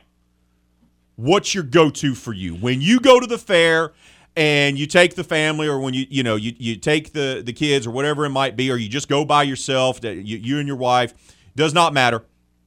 What's your go-to? What's always been the go-to fair snack for the Steve Wiley? Well, it's hard to say go-to, and I'm going to tell you right now, I think I have to talk more about what I would not go to, okay? I would not go to funnel cake. I would not go to cotton candy. That's way too much sugar for me. Too sweet. Too sweet for you. Too sweet, okay. Too sweet. All right. Fried stuff, oh, man, I got a weakness for fried stuff. Things like the egg rolls or the fried alligator on a stick or whatever. But that's not on your list. We do encourage write-in votes when it comes to our poll question. All right, cool. Because, of the things you listed, I'd have to go with corn dog. Definitely not like regular hot dog. We mentioned this earlier, sporting events, fairs, that kind of thing. If you go right when they open or at the start of the ball game or whatever, don't get a hot dog because it's likely to be left over from the day before. That's a helpful tip. Helpful tip from our guy, Steve. Okay, so don't get the hot dog early at a ball game. Wait until about the fourth inning or so. Yeah. And then you know that's going to be fresh. So that's a great tip from you. And the roasted peanuts are okay, Roasted peanuts are okay. Yeah. So when you go to the fair or a ball game, what's the go-to then? I think of the things that you listed, probably corn dog, but I would have a preference for something like alligator on a stick or egg rolls or something like that. Ooh, this man has a very, very, very high-class palate there. I don't know about that. All right, let's bring in producer extraordinaire, Miss Hannah 5 Names here to our discussion. Once again, it's our foodie poll question of the week. We're doing a little round table discussion here on RP3 and Company. We've heard from the intern, Daryl. What's his go-to? He says deep fried candy, in particular, deep fried Snickers. Steve says, if I have to choose something on your list, I'm going to go corn dog, but he'd like alligator on stick or some egg rolls or something like that. He likes his fair food to be on a stick. I've told you my go-to is funnel cake. Producer extraordinaire Hannah 5 Names. What is your go-to fair snack, your go-to fair food? Give it to us. Okay, so definitely of the list, it's a funnel cake because it's delicious, it's messy, and it's worth the mess, and I don't care. I will be okay if there's white powder all over my shirt because I know I enjoyed that funnel cake. So you enjoy looking like an extra off the movie Scarface. Yeah. That's not a problem. Why not? Yeah. But it's not a problem. But JBK the OD, man, when he brought that smoked turkey leg, it is not a meal. It is a snack. Okay. It's definitely a snack. So thank you for bringing that up, producer extraordinaire. That's why you have the title. Take notes, Daryl, on how you become extraordinary around here. So she brings a little something extra because JPK the OD, one of our callers and fans that comments on our poll question, he brought up turkey leg. Too much work. Steve has chimed in. Steve says the turkey leg is too much work. It is too much work. And here's the other thing. It's not something that you eat easily, right? It's not a quick eat. That's why I don't view it as a snack. Corn dog, I can eat it in 3 bites. A funnel cake, we can devour in a few bites. A Snickers, deep fried Snickers or Oreo can be done in a few bites. Cotton candy, it just melts in your hand anyway. All that is quick, in between games and rides eats. A turkey leg, you're bringing it around. It's a commitment for having that in your hand for an hour. But you think about it, one, not everyone's going to want one, as they say in quotes, and then they will continuously take bites off of it from you. So you basically only get 3 or 4 bites of it. Oh, no. Yes! No. I have walked around Disney World with a turkey leg and not even walked a quarter of the mile, and it's already halfway gone. I haven't get a bite of it yet. I say that's a separate discussion. We don't have time to discuss why you're letting people just gnaw on a turkey leg. Well, I mean, is your this family? Okay. Yes. Okay. You know, I'm not a random This must stranger. be someone you know pretty well. Yes, usually it's like my cousin because it's also I'm letting cheap. you know right now. I'm just going to be straight up. Whether it's a chicken leg, a turkey leg, it could be a T-bone steak. I don't care what it is. I'm not letting somebody else gnaw on that. I don't care if they're family or not. They are not getting anywhere near my grub. See, I mean, the intern's shaking his head. He's like, no, he's judging you. He's like, what's happening? Well, the person that mainly takes a bite out of my turkey leg is my cousin, or now who's chimed in, my father, who is like, turkey leg is the best because he's usually the one that takes half of my turkey leg. So we got to get 2 because if you don't get 2. But you're walking around enough at the park to have multiple people eat on your turkey leg. That's what I'm saying. It is a commitment. That's a long time. Yes, That's but not you a think snack. about it. Do you not know how many fairs? The lines are somewhat long. But you got, the usual carousel. Yeah, or 45-minute wait the line. lovely ride that you don't like where you sit against the wall and like, then what turn do you around do with it? I mean, what do you do with the bowl and finished- the napkin and everything? You're waiting in line to get on a ride. Now, what the hell do I do with this thing? Oh, no, you tossing that. Fired. You'll pick it up after you get off the ride. You'll pick it up so you're not Pick it littering. up. She's talking just throwing a turkey leg Oh, into yeah. the grass. But usually it's done. Usually I am finished with it before I get the ride on. Steve is beside himself. Thank you for coming in this morning, brother. Thank you so much. Steve Wiley, the man behind the 2-minute drill and our traffic reports, joining us here. He's walking out the studio. He doesn't know what to do with this information that Hannah is shared. Also, thanks to our new intern, our intern extraordinaire, Daryl, and of course the producer extraordinaire for chiming in on our poll question of the day. It's our foodie poll question of the week. Keep those votes coming. And keep those comments coming on Facebook and Twitter as well. We got to take a timeout. When we return here in RP3 and Company, my old friend Teddy Allen. That's right. He's part of the broadcasting team up at Louisiana Tech. He is a columnist for Designated Writers, and, well, he's going into the Louisiana Sports Hall of Fame this summer as a Distinguished Service Award winner. We're going to talk to Teddy about those Bulldogs. Do they have a chance to be one of the 4 teams from the state of Louisiana to win their regional as the lower seed?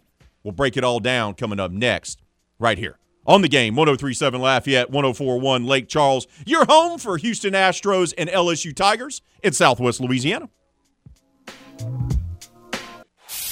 Great news, my sports-loving friend. No more aimlessly searching for sports talk love by swiping left or right.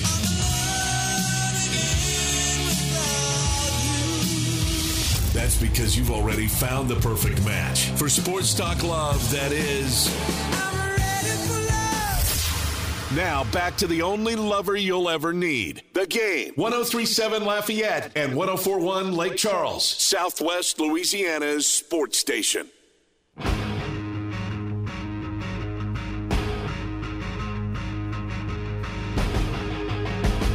Oh, The Game is turning 10 years old. That's right. And this is your official invitation to party with us as we celebrate a decade of being Southwest Louisiana's sports station. Join us at Buffalo Wild Wings on Ambassador Caffrey on Wednesday, June the 22nd. That's Wednesday, June the 22nd. There's going to be delicious wings, amazing door prizes like Astros tickets, a round of golf, station swag, and more. And appearances from your favorite 103.7 Lafayette and 104.1 Lake Charles personalities, including Crunch Time with Miguez and Mesh, who will be broadcasting live from the party. So come join us at B-Dubs on Wednesday, June 22nd from 5 to 9 for the Game's 10th birthday bash. Don't forget to get those votes in for our poll question of the day. It's a good one. It's Wednesday, so it's our foodie poll question of the week. Cajun Heartland State Fair is up and running. We want to know from you, what's your go-to snack at the fair? We just had a lively debate about what warrants a snack at the fair between myself, producer extraordinaire Hannah Five Names, our new intern extraordinaire Daryl, and our buddy Steve Wiley. Turkey leg, I say, is not a snack. That's a meal because it takes you that long to eat it. We had a vivid and vigorous debate, if you will, on there about that. We want to hear from you. Get those votes in on our poll question of the day. What's your favorite snack at the fair? Is it corn dog? Is it a funnel cake? Is it a fried cookie or candy? Or is it cotton candy? Go vote and leave your comments on Facebook and Twitter. But right now it's time for us to talk a little NCAA regional action for college baseball. That's right. 4 teams from the state of Louisiana made it to the regionals. No one's hosting, but our teams do have a chance. These regionals are winnable. LSU as the 2 seed over in Hattiesburg. Southeastern Louisiana is the 4 seed up in Auburn. That's a wide open regional. The Ragin' Cajuns, they're going over to College Station as the 3 seed. And the Louisiana Tech Bulldogs. They hosted a regional a year ago. They're back in another one this time. They're the 2 seed over in Austin, and I personally like their chances to win that regional. We'll find out if our next guest does the same, feels the same way, if you will. He's an award-winning columnist for DesignatedWriters.com. He's also going to be inducted into the Louisiana Sports Hall of Fame this summer in Natchitoches as a Distinguished Service Award winner. The man who MCs better than anyone else, my old friend, my good friend, Mr. Teddy Allen, joins us now. Teddy, good morning to you, brother. How are you, my friend? I'm good.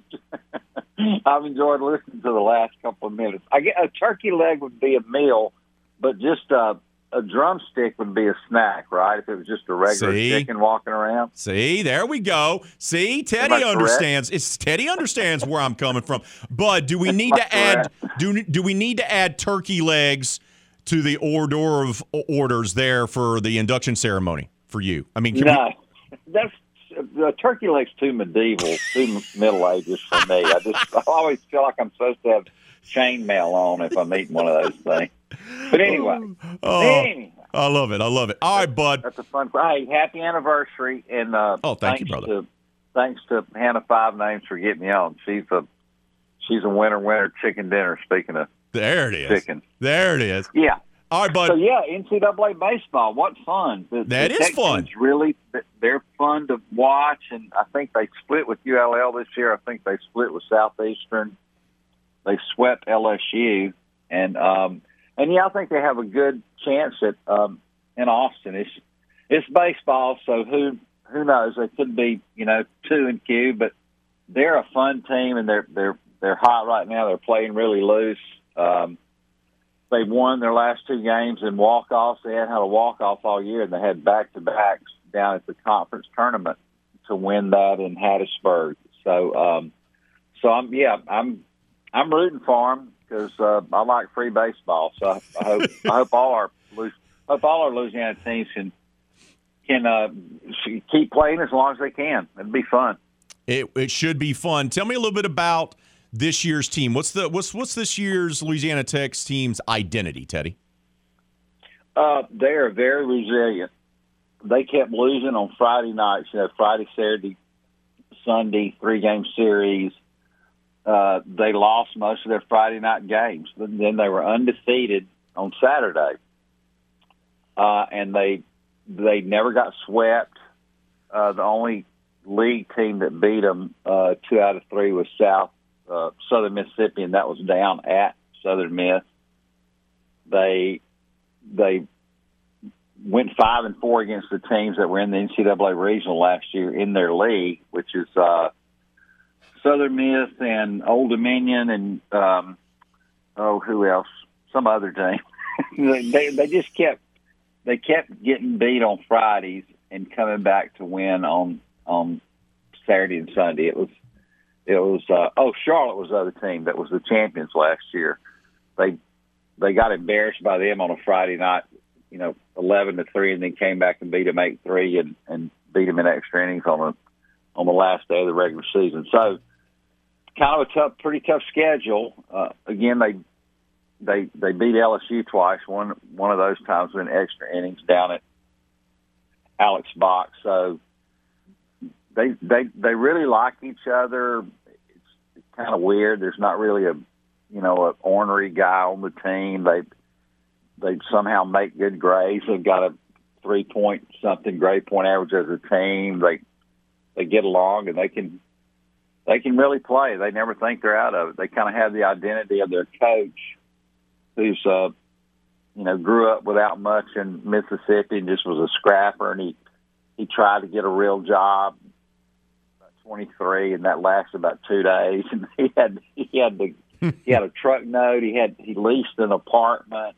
He got utilities. Then he called his girlfriend, who they'd been dating since the 9th grade. He said, y'all got to come and get me. I can't do this, and take me back to Mississippi. And he got a graduate assistant job, and he's a grinder, and that's kind of like his team is. His name's Lane Burroughs, and he was the coach at Mississippi State, Southern Miss, Northwestern. He was Northwestern State head coach for a little while. Yep. Yeah. Yep. Northwestern head coach was his first head coaching job, and then he wound up at Tech 6 years ago. And the tornado came 3 years ago. That's another thing with this team. These seniors they went through a year without having a baseball field, and they had the virus year. So they just kind of kept bouncing back. They just want to play ball, so that's what makes them easy to root for. Is they're just guys wanting to play. Who are they going to throw out there on the bump, Teddy? Who's their guy? Who's their ace? I think their guy. I think Ryan Jennings. He's usually been the Saturday guy, but he will. My guess is he will start Friday. He's a senior from down around Houston.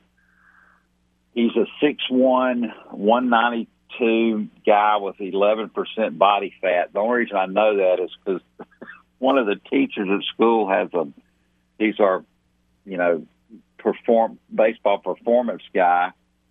And I say on the radio, hey, Ryan's, 6 foot, 180, and I got a text. He's 6'2", 192 with 11% body fat. I said, okay, I'm sorry. The point is he's a really, really good athlete who takes really good care of himself. If you just saw him walking around, he's just, quiet and humble. But when he gets on the mound, he'll beat his fist into his chest, and he'll point at the other dugout. He'll stare over there. It's weird when he gets on the mound. He's really quite the competitor. And they have an all-conference left-hander named Jonathan Spencer, who's a senior. He'll pitch, and then they've got their closer's a kid named Kyle Krieger from Mississippi. He's got a great makeup, and he wants to be out there when the game's on the line, and he made all conference for him. And it's weird, in the conference tournament, this team that was really a good defensive team, they made 11 errors in 5 games, and their closer, Krieger, gave up 3 home runs, including a 2-run bomb in the semifinals that Tech won in a walk-off, and then he gave up one to tie the game in the final game. Tech was able to score in the bottom of the ninth to win that game. So, again, resiliency and picking each other up, they seem to have a good chemistry along those lines, which is kind of handy in baseball if you are stupid enough to think you're never out of it. We're talking with Teddy Allen. He does color commentary for Louisiana Tech broadcast. He's a award-winning columnist for Designated.writers.com, and he's the MC for the Louisiana Sports Hall of Fame. He's going to have to put those duties aside briefly in a few weeks as we induct him into the Hall for the Distinguished Service Award. All right, brother, give me your X factor here. Give me what Louisiana Tech is going to have to do if they're going to win the Austin Regional as the 2 seed and punch their ticket to a Super. I think just what they've been doing is playing pretty loose. Again, me and you were taught when we were young, Raymond, to try to outdumb people and act like you don't know what you're doing and secretly just try to keep doing what you're supposed to do and show it up. And I think that's what these guys need to do. I don't think the moment will be too big for them. They were in a regional last year. Tech hosted a regional for the first time in program history. So I don't think playing down in Austin will awe them at all. I think it's just up to the baseball gods now, really.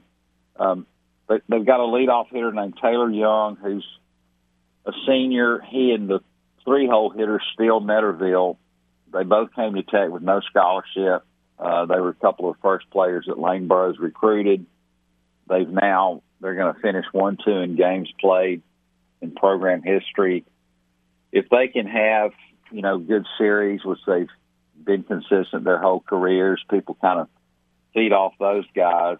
I think the rest of the team will catch on. They're a pretty fearless bunch, and they're starting to hit at just the right time. So I really honestly just think it's up to the baseball guys at this point. I know they'll compete. They'll do that, and so I would not be surprised to see them win it. And Teddy, appreciate your time as always. Tell the people, Bud, where they can go to read all your great work that you're doing these days. No, you're very kind. And as you know, I'm the luckiest person you've ever met. And I really appreciate having friends like you and being a part of the Louisiana Sports Writers Association. There's a bunch of parish journals now. So you can go to ShreveportBossierJournal.com, LincolnParishJournal.com, Designated Writers, or LouisianaTechSports.com, or you can go to Twitter. Mama Loves Manning. My mother loves the Manning people. So we're at MamaLovesManning.com. And I'm overwhelmed. I've got to talk to Hannah 5 names this morning. I've had some RP3 time. I didn't know about the anniversary, but I know the Hall of Fame is the last week in June, and now we can kick it off with the June 22nd anniversary, swag deal. There you go, Bud. Where's that going to be? That's going to be at Buffalo Wild Wings on Ambassador Caffrey in Lafayette, Bud. Okay, beautiful. So we can go to Lafayette and then come back up to Natchez. Good. There you go, Bud. I got that week set. That's awesome. Teddy, thanks, Raymond. Appreciate your time, brother. Holler at me if you need me. I'll talk to you later. Bye to Hannah. Bye, Bud. That's Teddy Allen. Does color commentary for Louisiana Tech. He works for Designated Writers. He also works for the Shreveport Bossier Journal and the Lincoln Parish Journal. Award-winning columnist and a straight-up just great guy, breaking down everything for Louisiana Tech. And here's the thing about the Bulldogs, and this is one of the reasons why I like them in this regional. This is a team that survived and lived through the tornado, destroying their ballpark and making them not have a home. This is the same group of guys, a veteran group, that dealt with the pandemic wiping out a season. This is the same group of guys that led their team to hosting a regional for the first time in program history. Those are a lot of things there that this group of guys has been through. That matters. It matters. It matters. Plus, they're just a good ball club. Just a good ball club. I know a lot of Raging Cajun fans right now don't want to hear that about the Texters, okay, about those Bulldogs. I get it. But that is a really good baseball program. Lane Burroughs has done a phenomenal job up there in Ruston, and I like their chances in the Austin Regional. We got to take a timeout. Our final one of today's show. We'll finalize the poll question of the day, the foodie poll question of the week, and we'll get you set up for Kevin Foote and Footnotes, which should be a glorious Wednesday morning. I say 3-1 victory is the most ideal victory for Kevin Foote. We'll find out in a little bit. You're listening to The Game, 103.7 Lafayette, 104.1 Lake Charles, your home for Houston Astros and LSU Tigers in Southwest Louisiana.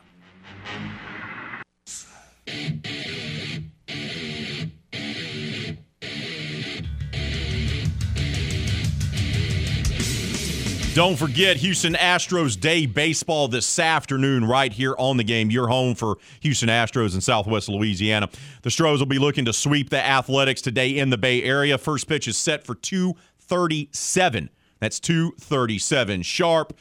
Pre-game will begin around 2:03, 2:04, and you can listen to all the action live right here on The Game. 103.7 Lafayette, 104.1 Lake Charles. Your home for the Houston Astros in Southwest Louisiana. I want to take a moment to thank our guest for making today's Wednesday edition of RP3 and Company tremendous. Dan Favale from Bleacher Report talking NBA Finals, and our good friend Teddy Allen from Designated Writers and soon-to-be Louisiana Sports Hall of Famer talking all things Louisiana Tech baseball as they gear up for another regional.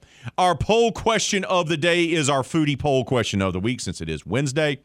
We asked you, in honor of the Cajun Heartland State Fair up and running, packed to the gills, what is your favorite snack at the fair? There was a lively debate, which we will share. You know what? We're going to share that segment in case you missed it. The lively debate between the four of us, the intern, Daryl, the producer extraordinaire, Hannah, 5 names, and Steve Wiley and myself about the debate about snacks, what deems a snack at a fair. We'll share that for you later.